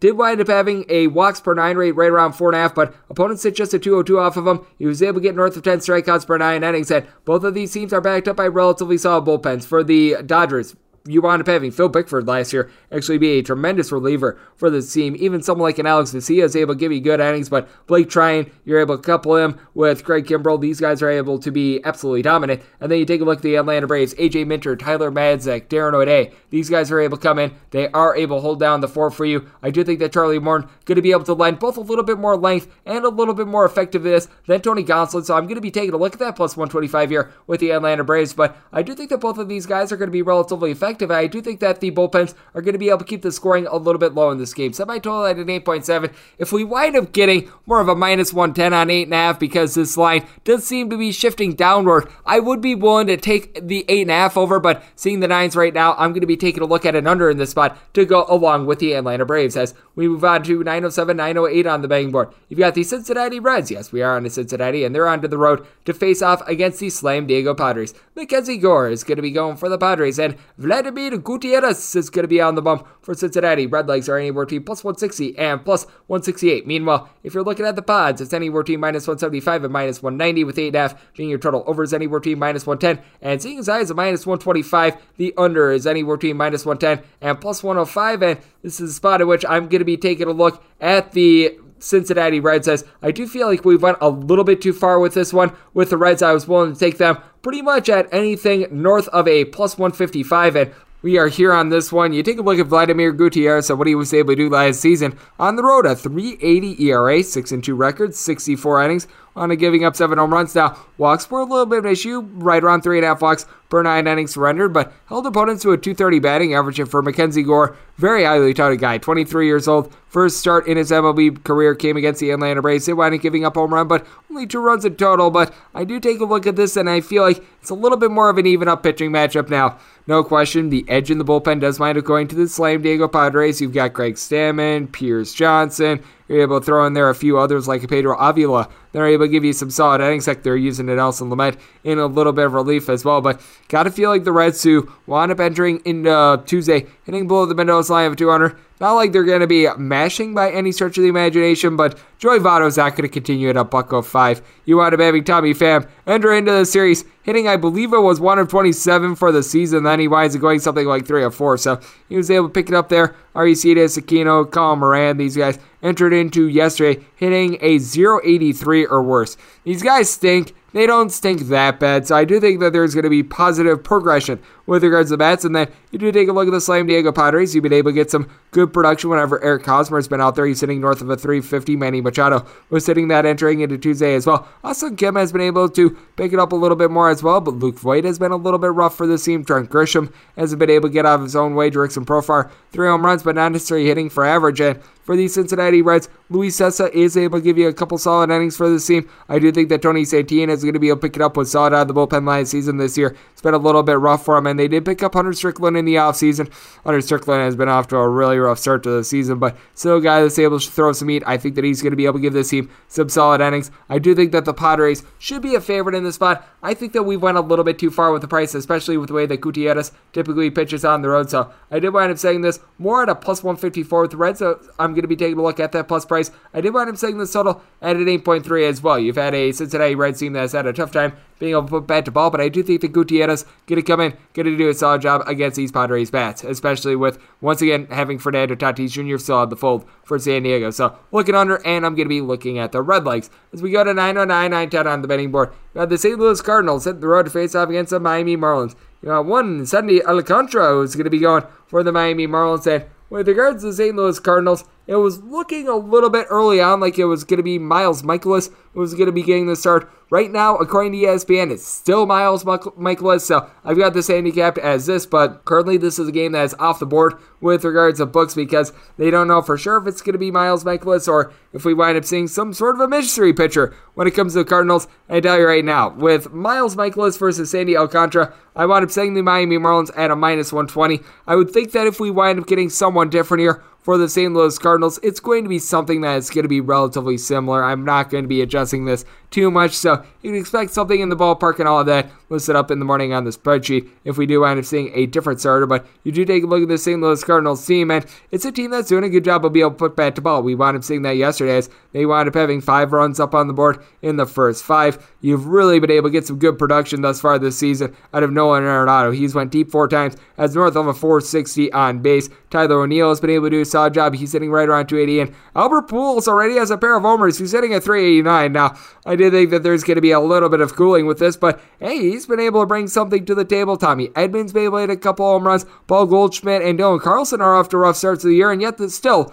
the lineup has been very solid for the Miami Marlins. It is a bullpen that is relatively solid as you've got the Anthonys, Anthony Bender, Anthony Bass. Both of these guys are able to do a relatively solid job for this team. You wind up bringing in Tanner Scott and Cole Sulser from the Baltimore Orioles as well. But when it comes to bats, the Miami Marlins, in games that have wrapped up in regulation, they've scored 4 runs or fewer in all but 2 of them. You've got Jesus Sanchez, who's sitting right around 360, pair of home runs for him. Brian De La Cruz has been able to get on base for you. And Jez Chisholm has been able to get a pair of home runs. He's been able to get on base, but been a rough start to the year for Jesus Aguilar, who actually at a point last season in the National League was leading the National League in RBI in August, so this is someone that's able to put bat to ball, but Jacob Stallings, Jorge Soler, along with Miguel Rojas, Avicio Garcia, all below the Mendoza line of 200. That's a little bit tough, and for the St. Louis Cardinals, even if it's not going to be Miles Mikolas, even if it winds up being some sort of a bullpen game, they're stretching out Jordan Hicks right now. He's able to give you multiple innings. Genesis Cabrera, Giovanni Gallegos, these guys are relatively solid. And once again, with Mikolas, this is someone new in his first 2 starts of the season.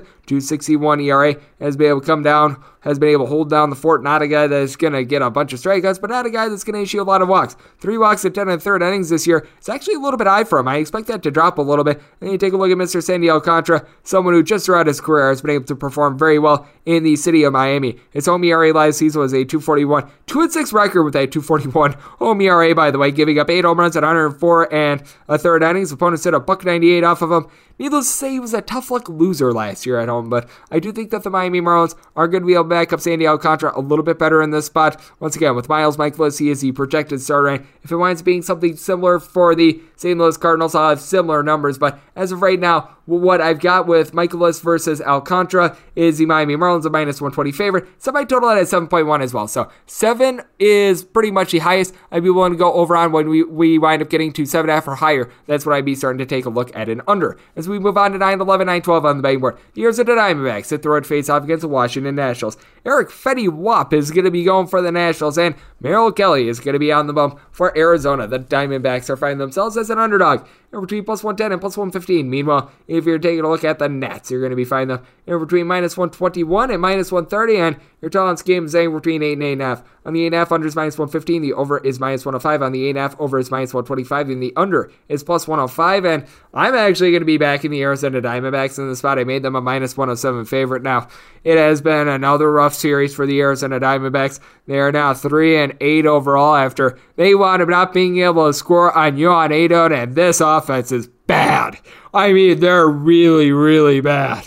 they entered into their doubleheader against the Washington Nationals, hitting $152. And if you do the math, I think it actually went down after these last 2 games. You take a look at the starters that you wind up having in game 2. One guy at the end of the game had a batting average above $194, and that'd be Seth Beer. Hooray, Beer. So, oh gosh, it is not necessarily going well for them. You've got to expect some of these guys are going to be able to pick it up. Yoni Hernandez, Carson Kelly. I mean, these guys are not just hitting below the Mendoza line of 200. They're hitting below 100 right now. This is like Greg Peterson style hitting right now. I could go out there and I could hit a 0-40 like Carson Kelly is right now.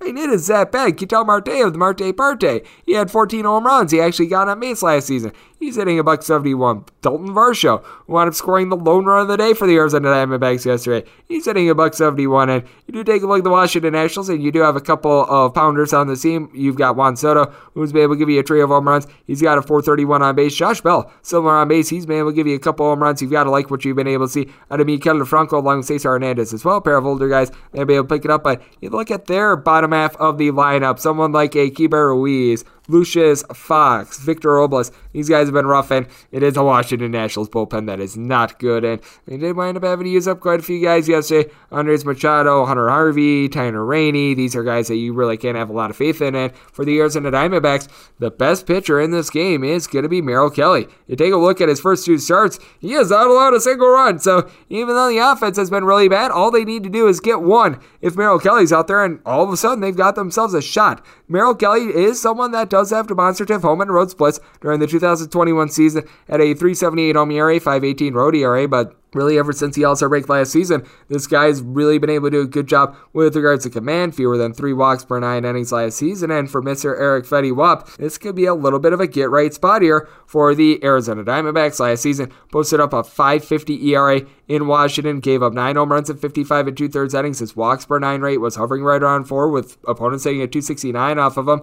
Arizona Diamondbacks bullpen, certainly not great. Sean Poppen is someone that you need to rely upon for innings, but Joe Manap-Dipley, actually not terrible out there. Oliver Perez, Mark Melanson, it's as if they're hiring on people for a retirement home, but they're still able to give you an inning or 2 here and there. So I do think that the Diamondbacks are going to get an absolutely tremendous start here from Merrill Kelly, and that'll be enough for them to be able to get the job done. And what I think is going to be a relatively lower scoring game, I did wind up saying my total at an 8.3. So I'm looking at the 8.5s with -115 juice, and I'm going to be taking a look at an under in this spot. And with the Diamondbacks, set them at a -107 because I think that Kelly is going to be able to run circles around Eric Fetty Wap. So looking at the Diamondbacks and looking at the 8.5 under. 913, 914 on the betting board. The New York Metropolitans are going to be playing us to the San Francisco Giants. Juan Carlos Rodon is going to be going for the Giants, and Chris Bassett as your hook, line, and sinker as he's going to be going for the Mets. Mets are right now finding themselves as a very slight underdog in a lot of spots, finding them anywhere between -103 and -110. Meanwhile, if you're looking at the Giants,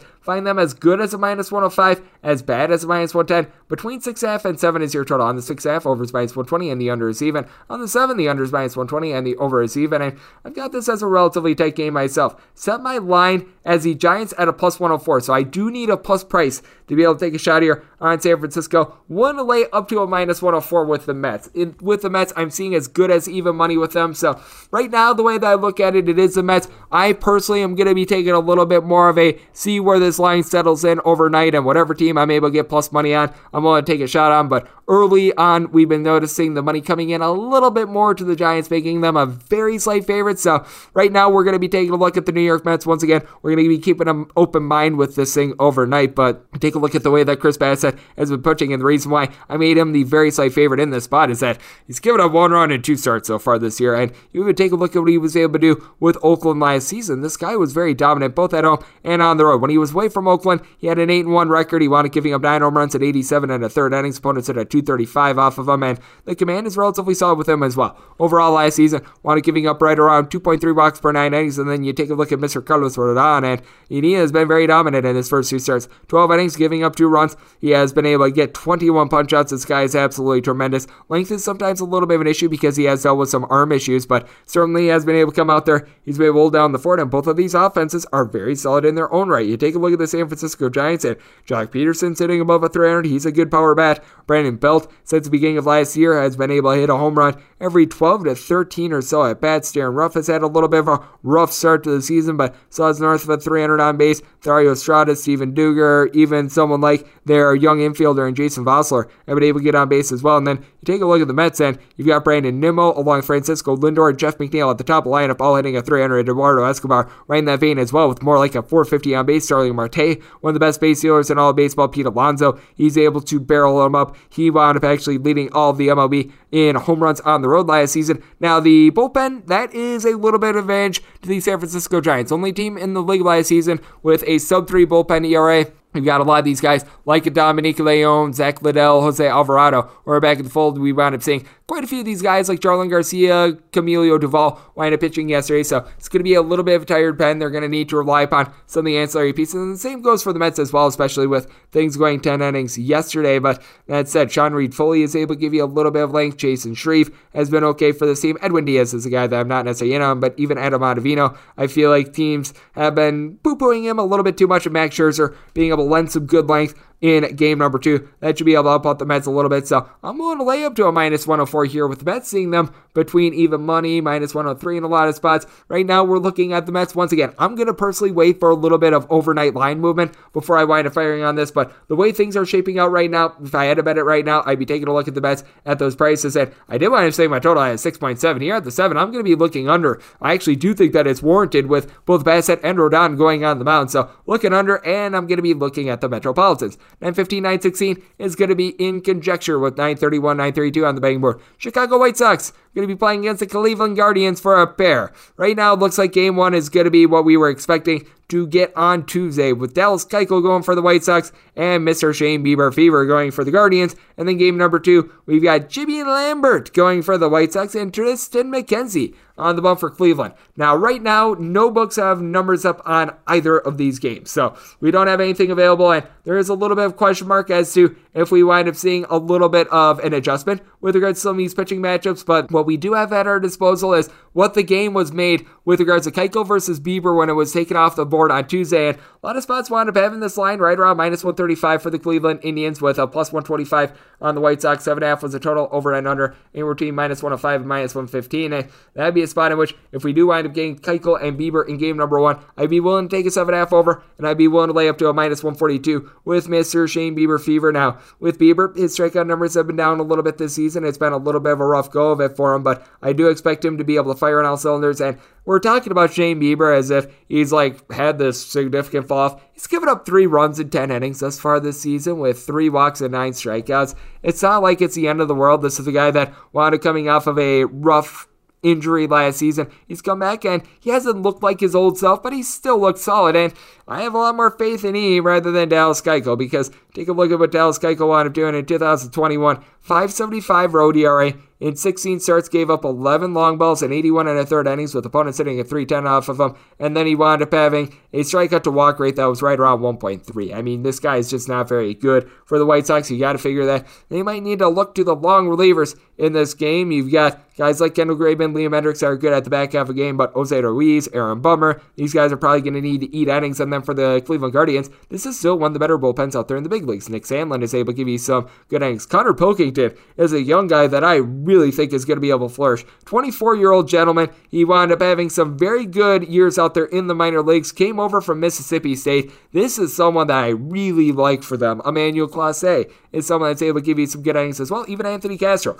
able to do a good job out there in the bullpen. And for the Guardians, I do think that there's going to be a little bit of regression with the offense that we've seen this season, but certainly you can't poo-poo a team that's hit a 273 thus far. You've had Miles Straw hit a 333. He's got great wheels whenever he winds up getting on base. His 4 steals, currently leads the majors. He's also, by the way, got 4 of the 5 solo bases for the team this season, so he's been carrying the team with that regard. But Owen Miller, Stephen Kwan, both of these guys have north of a 500 on base. Certainly they're going to see regression there, but both of these guys are proving that they're able to get on base, and that makes home runs that you wind up getting out of Jose Ramirez along Franmil Reyes go from perhaps solo shots to 2-run shots, and the Guardians are doing this with Franmil Reyes giving you 6 hits of 15 strikeouts and hitting a $150, while Jose Ramirez has certainly been able to do his part. And for the White Sox, it's been a relatively solid lineup in their own right, but they're a team that they hit left-handed pitching much better than they do right-handed pitching, and they've had a tough time being able to get on base themselves. Hitting at .228 as collective. Tim Anderson is hitting at .393. Andrew Vaughn, .348, and Vaughn has been able to hit a pair of home runs this season, but really other than these two gentlemen,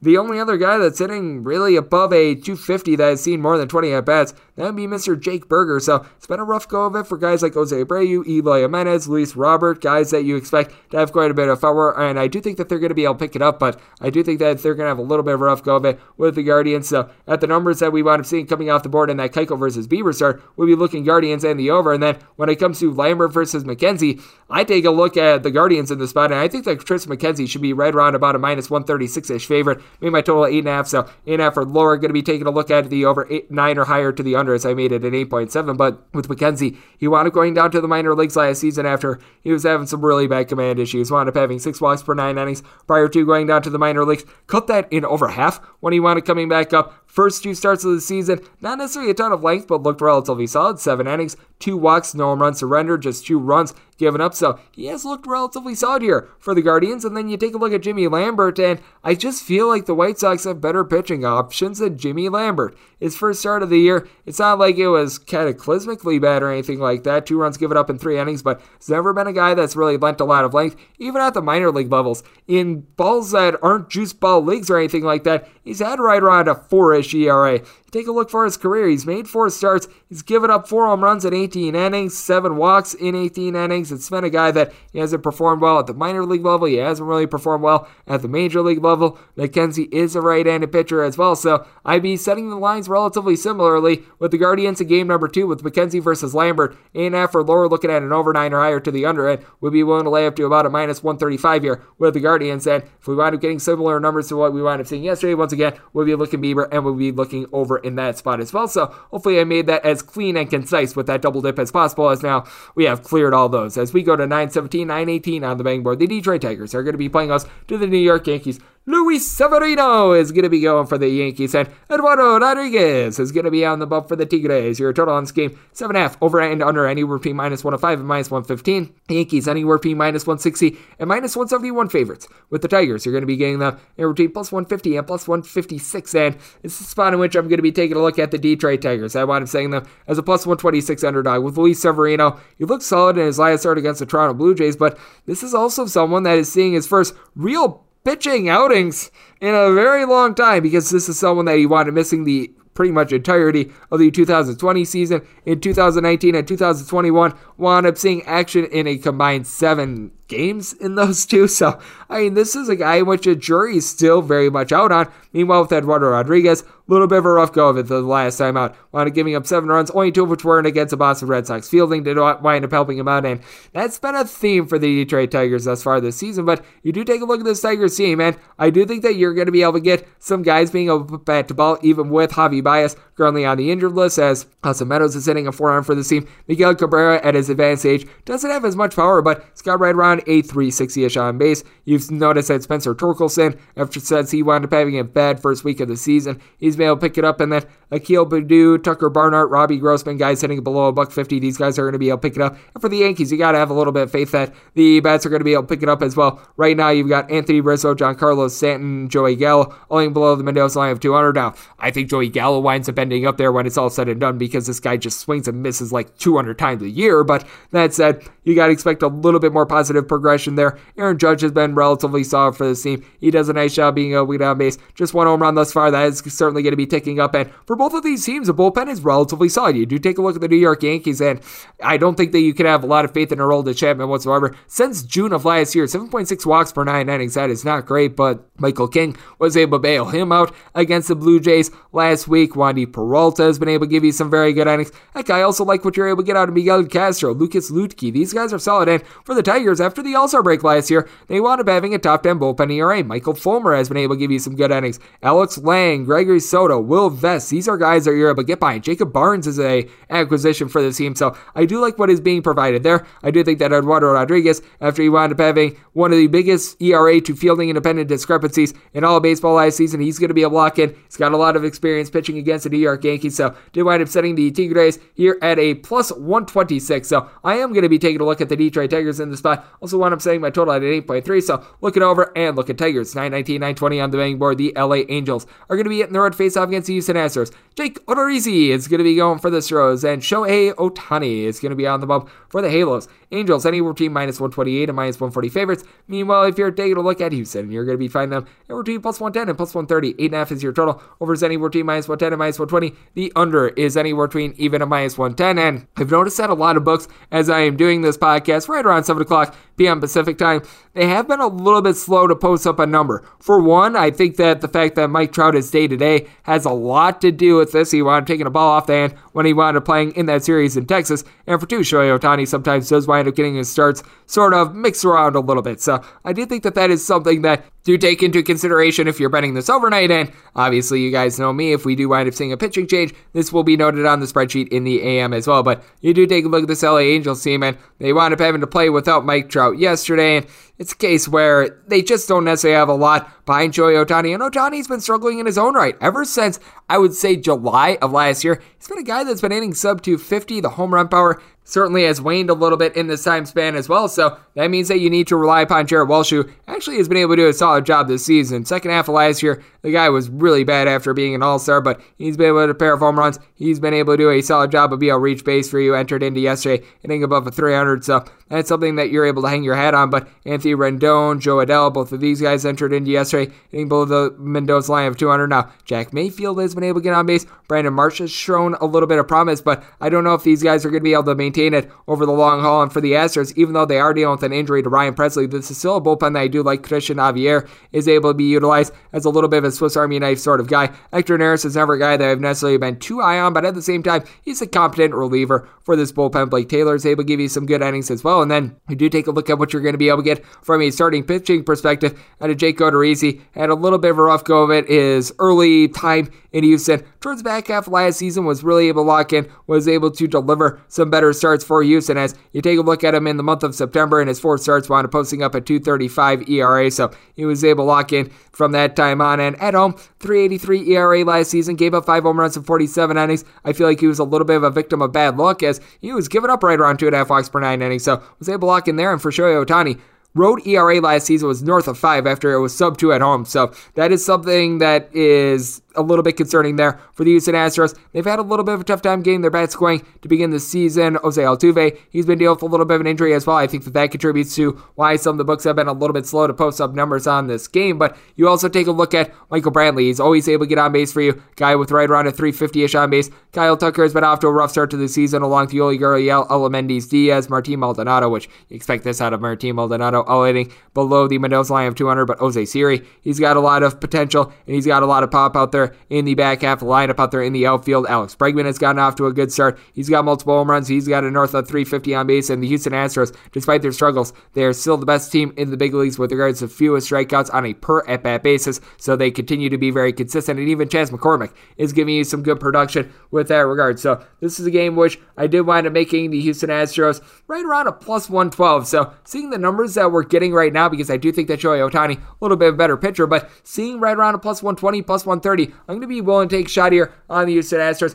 When it comes to the total, I did wind up setting it at an 8.3 as well, especially with both of these teams dealing with some hamperings and some injuries as well. So I'm going to be taking a look at the 8.5 under, and I'm going to be taking a look at the plus price here with Houston, 921, 922 on the main board. The Toronto Blue Jays hit the road to face off against the Boston Red Sox. Nick Pivetta is going to be going for the Red Sox, and Jose Barrios is going to be going for the Toronto Blue Jays. The Blue Jays are finding themselves in between minus 130 and minus 135 favorites. Meanwhile, with Boston, it's anywhere between plus 115 and plus 125. 9.5 is your total, with the under anywhere between minus 110 and minus 120. The over is anywhere between even and minus 110. And this is just too far on the Toronto Blue Jays. I wound up actually making the Red Sox, when it's all said and done, a minus 106 favorite. So I'm going to be willing to take a shot here. I do recognize that Nick Pivetta last season wound up having a 5.40 ERA at home. On the road, that was about a 1.5 better. But I do take a look at the Boston Red Sox bullpen, and I I like it a little bit more than that of the Toronto Blue Jays. Now, Nathan Eovaldi only wound up going 4 2/3 innings yesterday, so that meant that Enzo Robles and Matt Stram wound up having to come out of the bullpen, but Garrett Woodlock is able to do a good job for the team. But Kazusato Mora, along with Ryan Brazier, they're able to give you some good innings, and Yusei Kikuchi, he wound up going 5 innings himself. So Yimi Garcia, you even take a look at someone like a David Phelps, who I feel like is relatively solid.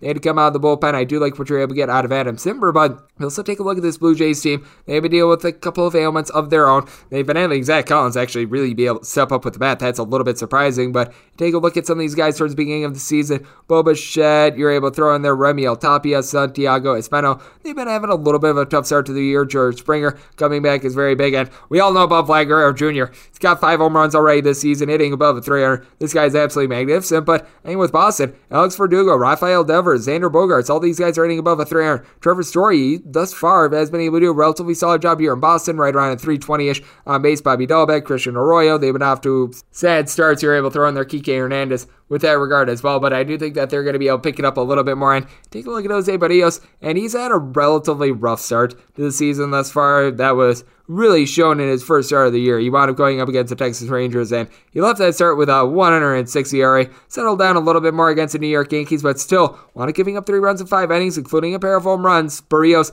throughout his career, has always had a tendency to wind up having a little bit of a tough time pitching on the road. Last 2 years, it's been a little bit better. Right, a 3.80 ERA on the road with 11 home runs, given up in 87 2/3 innings last season. But you do have to question if those tendencies are starting to come back on him a little bit more, and it does have me questioning that a little bit. And I do feel like Boston wound up coming into the year a little bit undervalued as well. I did wind up saying my total at a 9.3, a little bit chilly out there in Boston, and plus, I do think that both of these guys are going to do a better job of being able to lessen the long ball, and just been tough in general for guys to be able to get home runs this season. So we're going to be taking a look at the under, and with Boston, I felt like they should have been a slight favorite, so I'm going to be taking them on the money line. 923, 924 on the betting board. The Minnesota Twins hit the road face off against the Kansas City Royals. Daniel Lynch going to be going for the Royals, and Chris Paddock is going to be on the bump for Minnesota. Minnesota is anywhere between minus 123 and minus 140 as regards to a favorite. Meanwhile, if you're taking a look at the Royals, going to be getting them anywhere between plus 112 and plus 123 with your total on this game ranging between 8 and 8.5. On the 8 over is minus 115. The under is even. On the 8.5 over is anywhere between minus 110 and minus 120. The under is anywhere between even and minus 110. And spot in which I did wind up saying the total at a 9.2. Chris Paddock, he's always just been lacking a little bit with regards to being able to get swing and miss stuff, even dating back to his time with the San Diego Padres. Wound up having right around a 5-ish ERA last season. And you do take a look at Daniel Lynch, I do think that good days are going to be ahead for him, but he last year was just not necessarily so great for the team. And you take a look at what Daniel Lynch wound up doing during that 2021 campaign. Had a 7.16 home ERA to a 4.33 ERA on the road. Only gave up 4 home runs in 32 2/3 innings. It wasn't the long ball. It's the fact that he wound up giving up between his home and road starts 31 walks in 68 innings. So command certainly was not there for him. And then I take a look at Chris Paddock, and I mean, this is not a guy that is going to put on too many guys overly cheaply. 22 walks in 108 in the 3rd innings, but gave up 15 home runs last season. Opponents hit at 269 off of him, so a little bit of an issue there. And you do take a look at the Minnesota Twins. I have less faith in their bullpen than that of the Kansas City Royals. For the Minnesota Twins, they were not able to get 5 strong innings out of their starter, and really neither of the teams yesterday were able to get a whole heck of a lot of length, so that was a little bit of an issue on both sides. You do take a look at Minnesota, and losing Jorge Alcala for the time being, that is certainly hurting them. Emilio Pagan is not someone that you're able to trust in out of the bullpen. Yohan Romero, I think that he's got a little bit of upside, but he and Yohan Duran, they've got their ups and their downs. Danny Columbi has been able to do a solid job as well. And then you take a look at the Kansas City Royals. Josh Jaymount, very good reliever for this team. Jake Brent, Scott Barlow, these guys are able to hold down the fort. Honestly, Amir Garrett is not someone that I necessarily like for the team, but Dylan Coleman has been someone that the Royals have trusted in 5 times, has yet to be able to give up a run this season. Young guy with a lot of upside for this Royals bullpen. And take a look at both of these teams, that both of these teams have had their ups and their downs with regards to lineup. For the Minnesota Twins, Luis Arias has been able to do a solid job of being able to reach base along Gio Urshela, but they've been dealing with an injury to Byron Buxton, and you've noticed Carlos Correa, Max Kepler, Miguel Sano, their power hitters just have not been able to get on base in general. Gary Sanchez, give him credit, he's hitting right around a 250-ish, so he's been able to pick it up a little bit more there. And for the Kansas City Royals, you can't think that Bobby Witt Jr., Whit Merrifield, and Adalberto Mondesi are going to continue to hit below $1.75. These are not power guys, but they should be able to do a little bit more of a solid job of being able to reach base, and that'll turn those Salvador Perez solo shots into more like 2 or 3 run home runs. He had 48 home runs last season, hit a home run yesterday. Andrew Benintendi, he's hitting a 333 for this bunch. I think Cam Gallagher at the catcher's spot has been relatively decent as well. I do think that Daniel Lynch should be a little bit of an underdog. I think that you can trust in Paddock a little bit more, but neither of these pitchers are necessarily guys that you want to be rolling the dice with too much. With the Royals, I was willing to take them at anything north of a plus 118. Currently seeing a plus 123 at Circa, so I'm going to be willing to take that plus price here with the Kansas City Royals. Did wind up setting my total at a 9.2, so looking over as well. 925, 926 on the betting board. You've got yourself the Walker Texas Rangers, and they're going to be in the road face-off against the Seattle Mariners. For the Mariners, you've got yourself a Logan Gilbert on the mound, and Dane Gitter Dunning is going to try to get her done for the Texas Rangers. Rangers are finding themselves as an underdog in this spot, anywhere between plus 130 and plus 139. Meanwhile,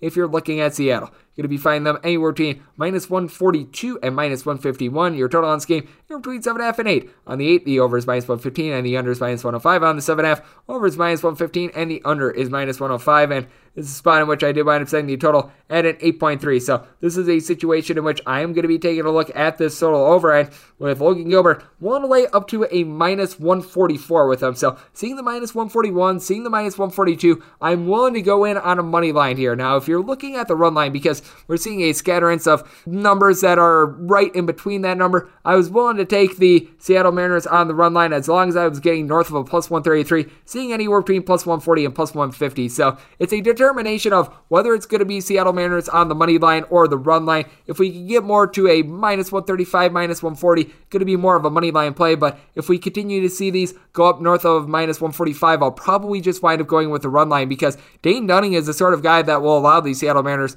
to be able to cover a plus money run line in this spot. You take a look at what he wound up doing last year with regards to his home and road splits, and there's some of the biggest that you'll see.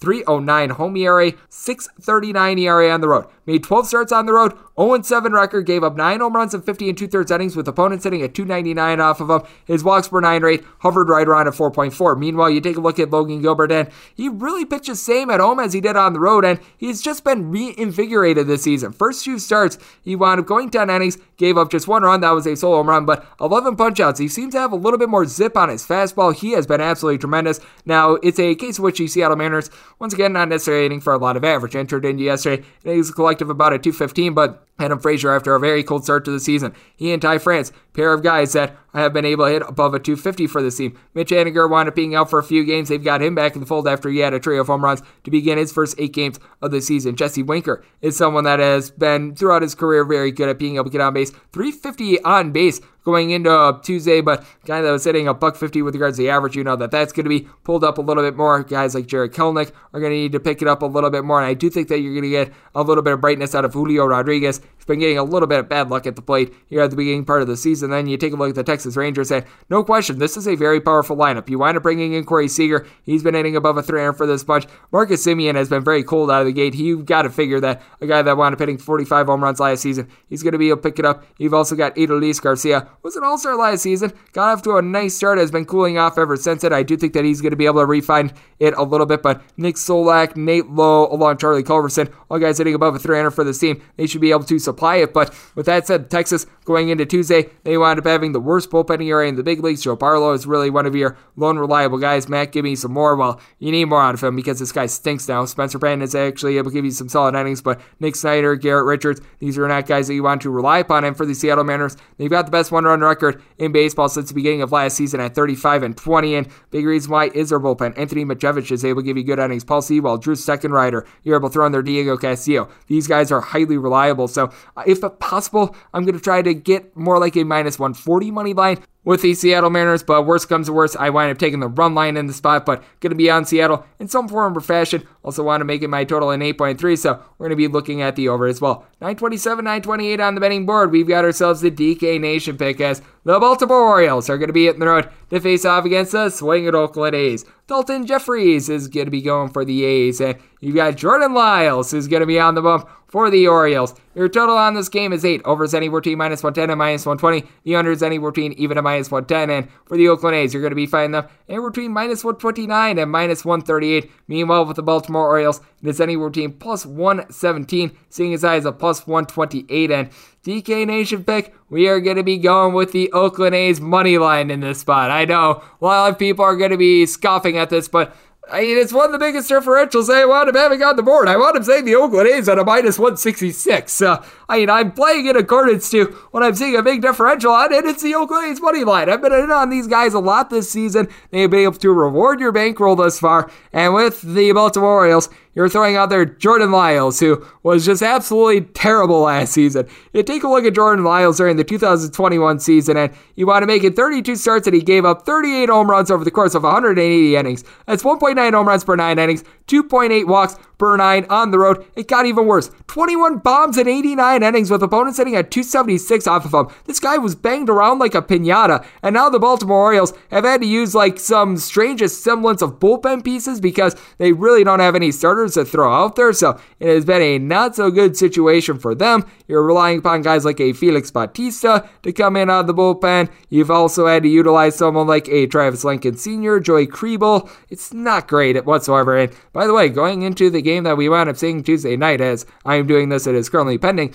0 overs for the Baltimore Orioles this season, so that has been intriguing to take a look at. So I do expect that to be heading in the opposite direction, especially when you've got an Oakland A's team that Sean Murphy, Seth Brown, Chad Pinder entering into the game on Tuesday, all been able to hit for multiple home runs. It's an Oakland A's team that they're hitting only about a 220 as a collective, but Christian Pache has looked better with the bat, a guy that does a tremendous job out there in the field as well. This is a team that they're not afraid to steal a couple bases as well. 5 different players have given you at least one stolen base this season. Steven Piscotty has been out of the fold a little bit. That has been hurting them, but Tony Kemp does a nice job being able to reach base, 366 on base, entering into yesterday. And for the Baltimore Orioles, got to figure that Cedric Mullins, along with Ryan Mountcastle, pair of guys that had 25 plus home runs last season, they're going to be able to pick it up going into the game that we wound up seeing on Tuesday. They had 3 of the team's 4 home runs. Anthony Santander with the only other one. It's been really tough for the Orioles to get overs because they've got 4 home runs this season and they're hitting right around at 210 as a collective. When you've got guys like Roman Urias, Ore Mateo that you're relying upon for good at bats. Rougned Odor, he's been really, really bad. Kelvin Gutierrez, the list goes on and on.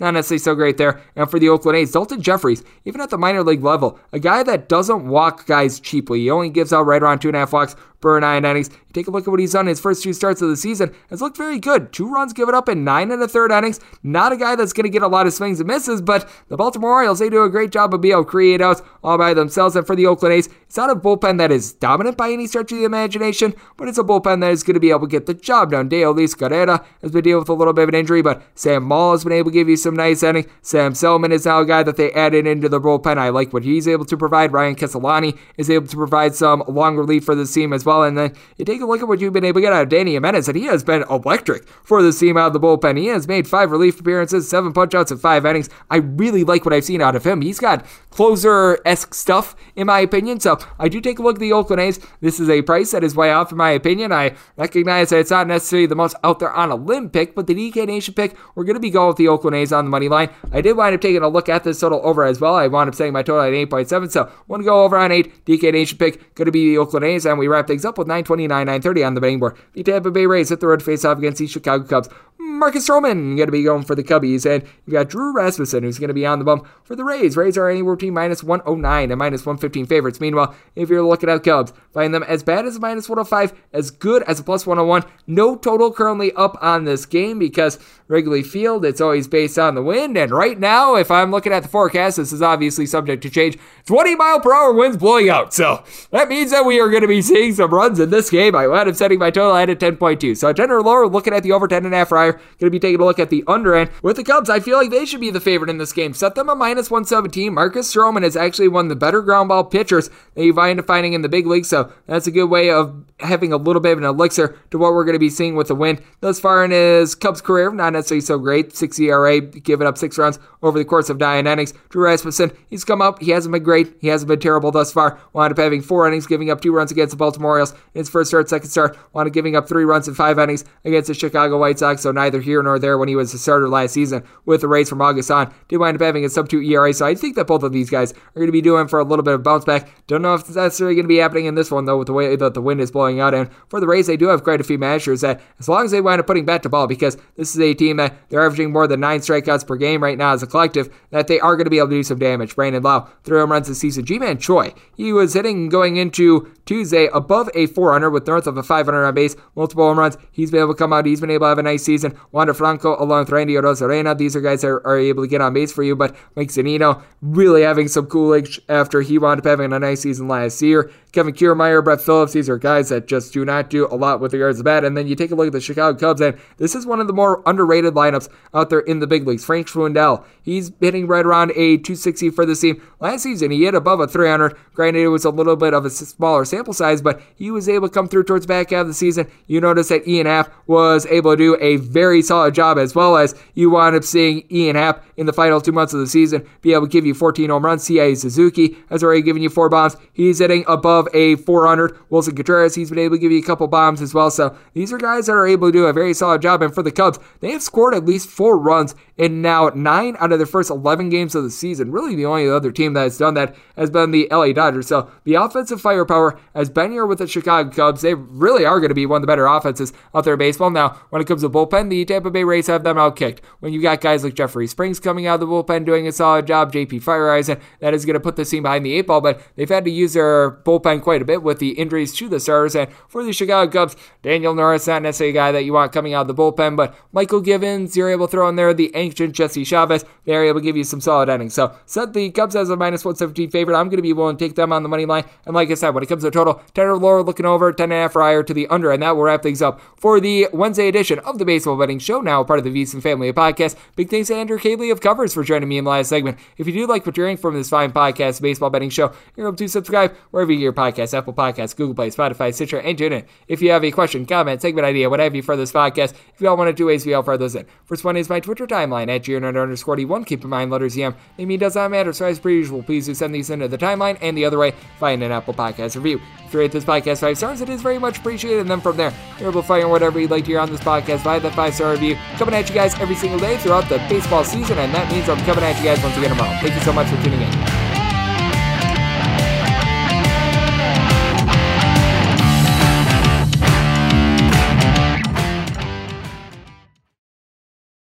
Hey Sarah, I love that spring break vlog you posted on Zigazoo. OMG, you watched it? Yeah, it was so cool. I think you're so talented. Social media is only positive with Zigazoo, the world's largest and safest social media network for kids. In Zigazoo, all community members are verified kids just like yours, and all content is fully human moderated. Try out Zigazoo this spring break. Download the Zigazoo app today. Whether it's your first time betting or you've been gambling for years, have a plan and know the game. Be aware of the rules and odds before you gamble. Set a budget and never gamble with money you can't afford to lose. Take a break and consider teaming up with trusted friends to help you stick to your budget. Remember, if you or a loved one has a gambling problem, call 1-800-GAMBLER 24/7 or go to helpmygamblingproblem.org for free confidential services. As someone who lives for politics, when a major scandal unfolds, it was shocking. I have to know, what were they thinking? Backroom deals, huge amounts of money, CIA secrets, sets off a firestorm in Washington, affairs. No way this guy's got a mistress. Corruption. I knew I was a dead man. Warning, it's even messier than you thought. United States of Scandal with Jake Tapper, Sunday at 9 on CNN. Hey, this is John Ridley. And this is Matt Carey, documentary editor at Deadline. And welcome to Talk Talk. John, we've got a hard-hitting episode today. A lot of controversy. Well, maybe we should put the word controversy in quotes in the documentary field about the nominees for Best Documentary Feature. We're going to get into that with some amazing panelists. You get a shot, but the individuals behind every one of those images, they're complicated and they are human. This has been Doc Talk. Thank you. Great conversation. Thank you.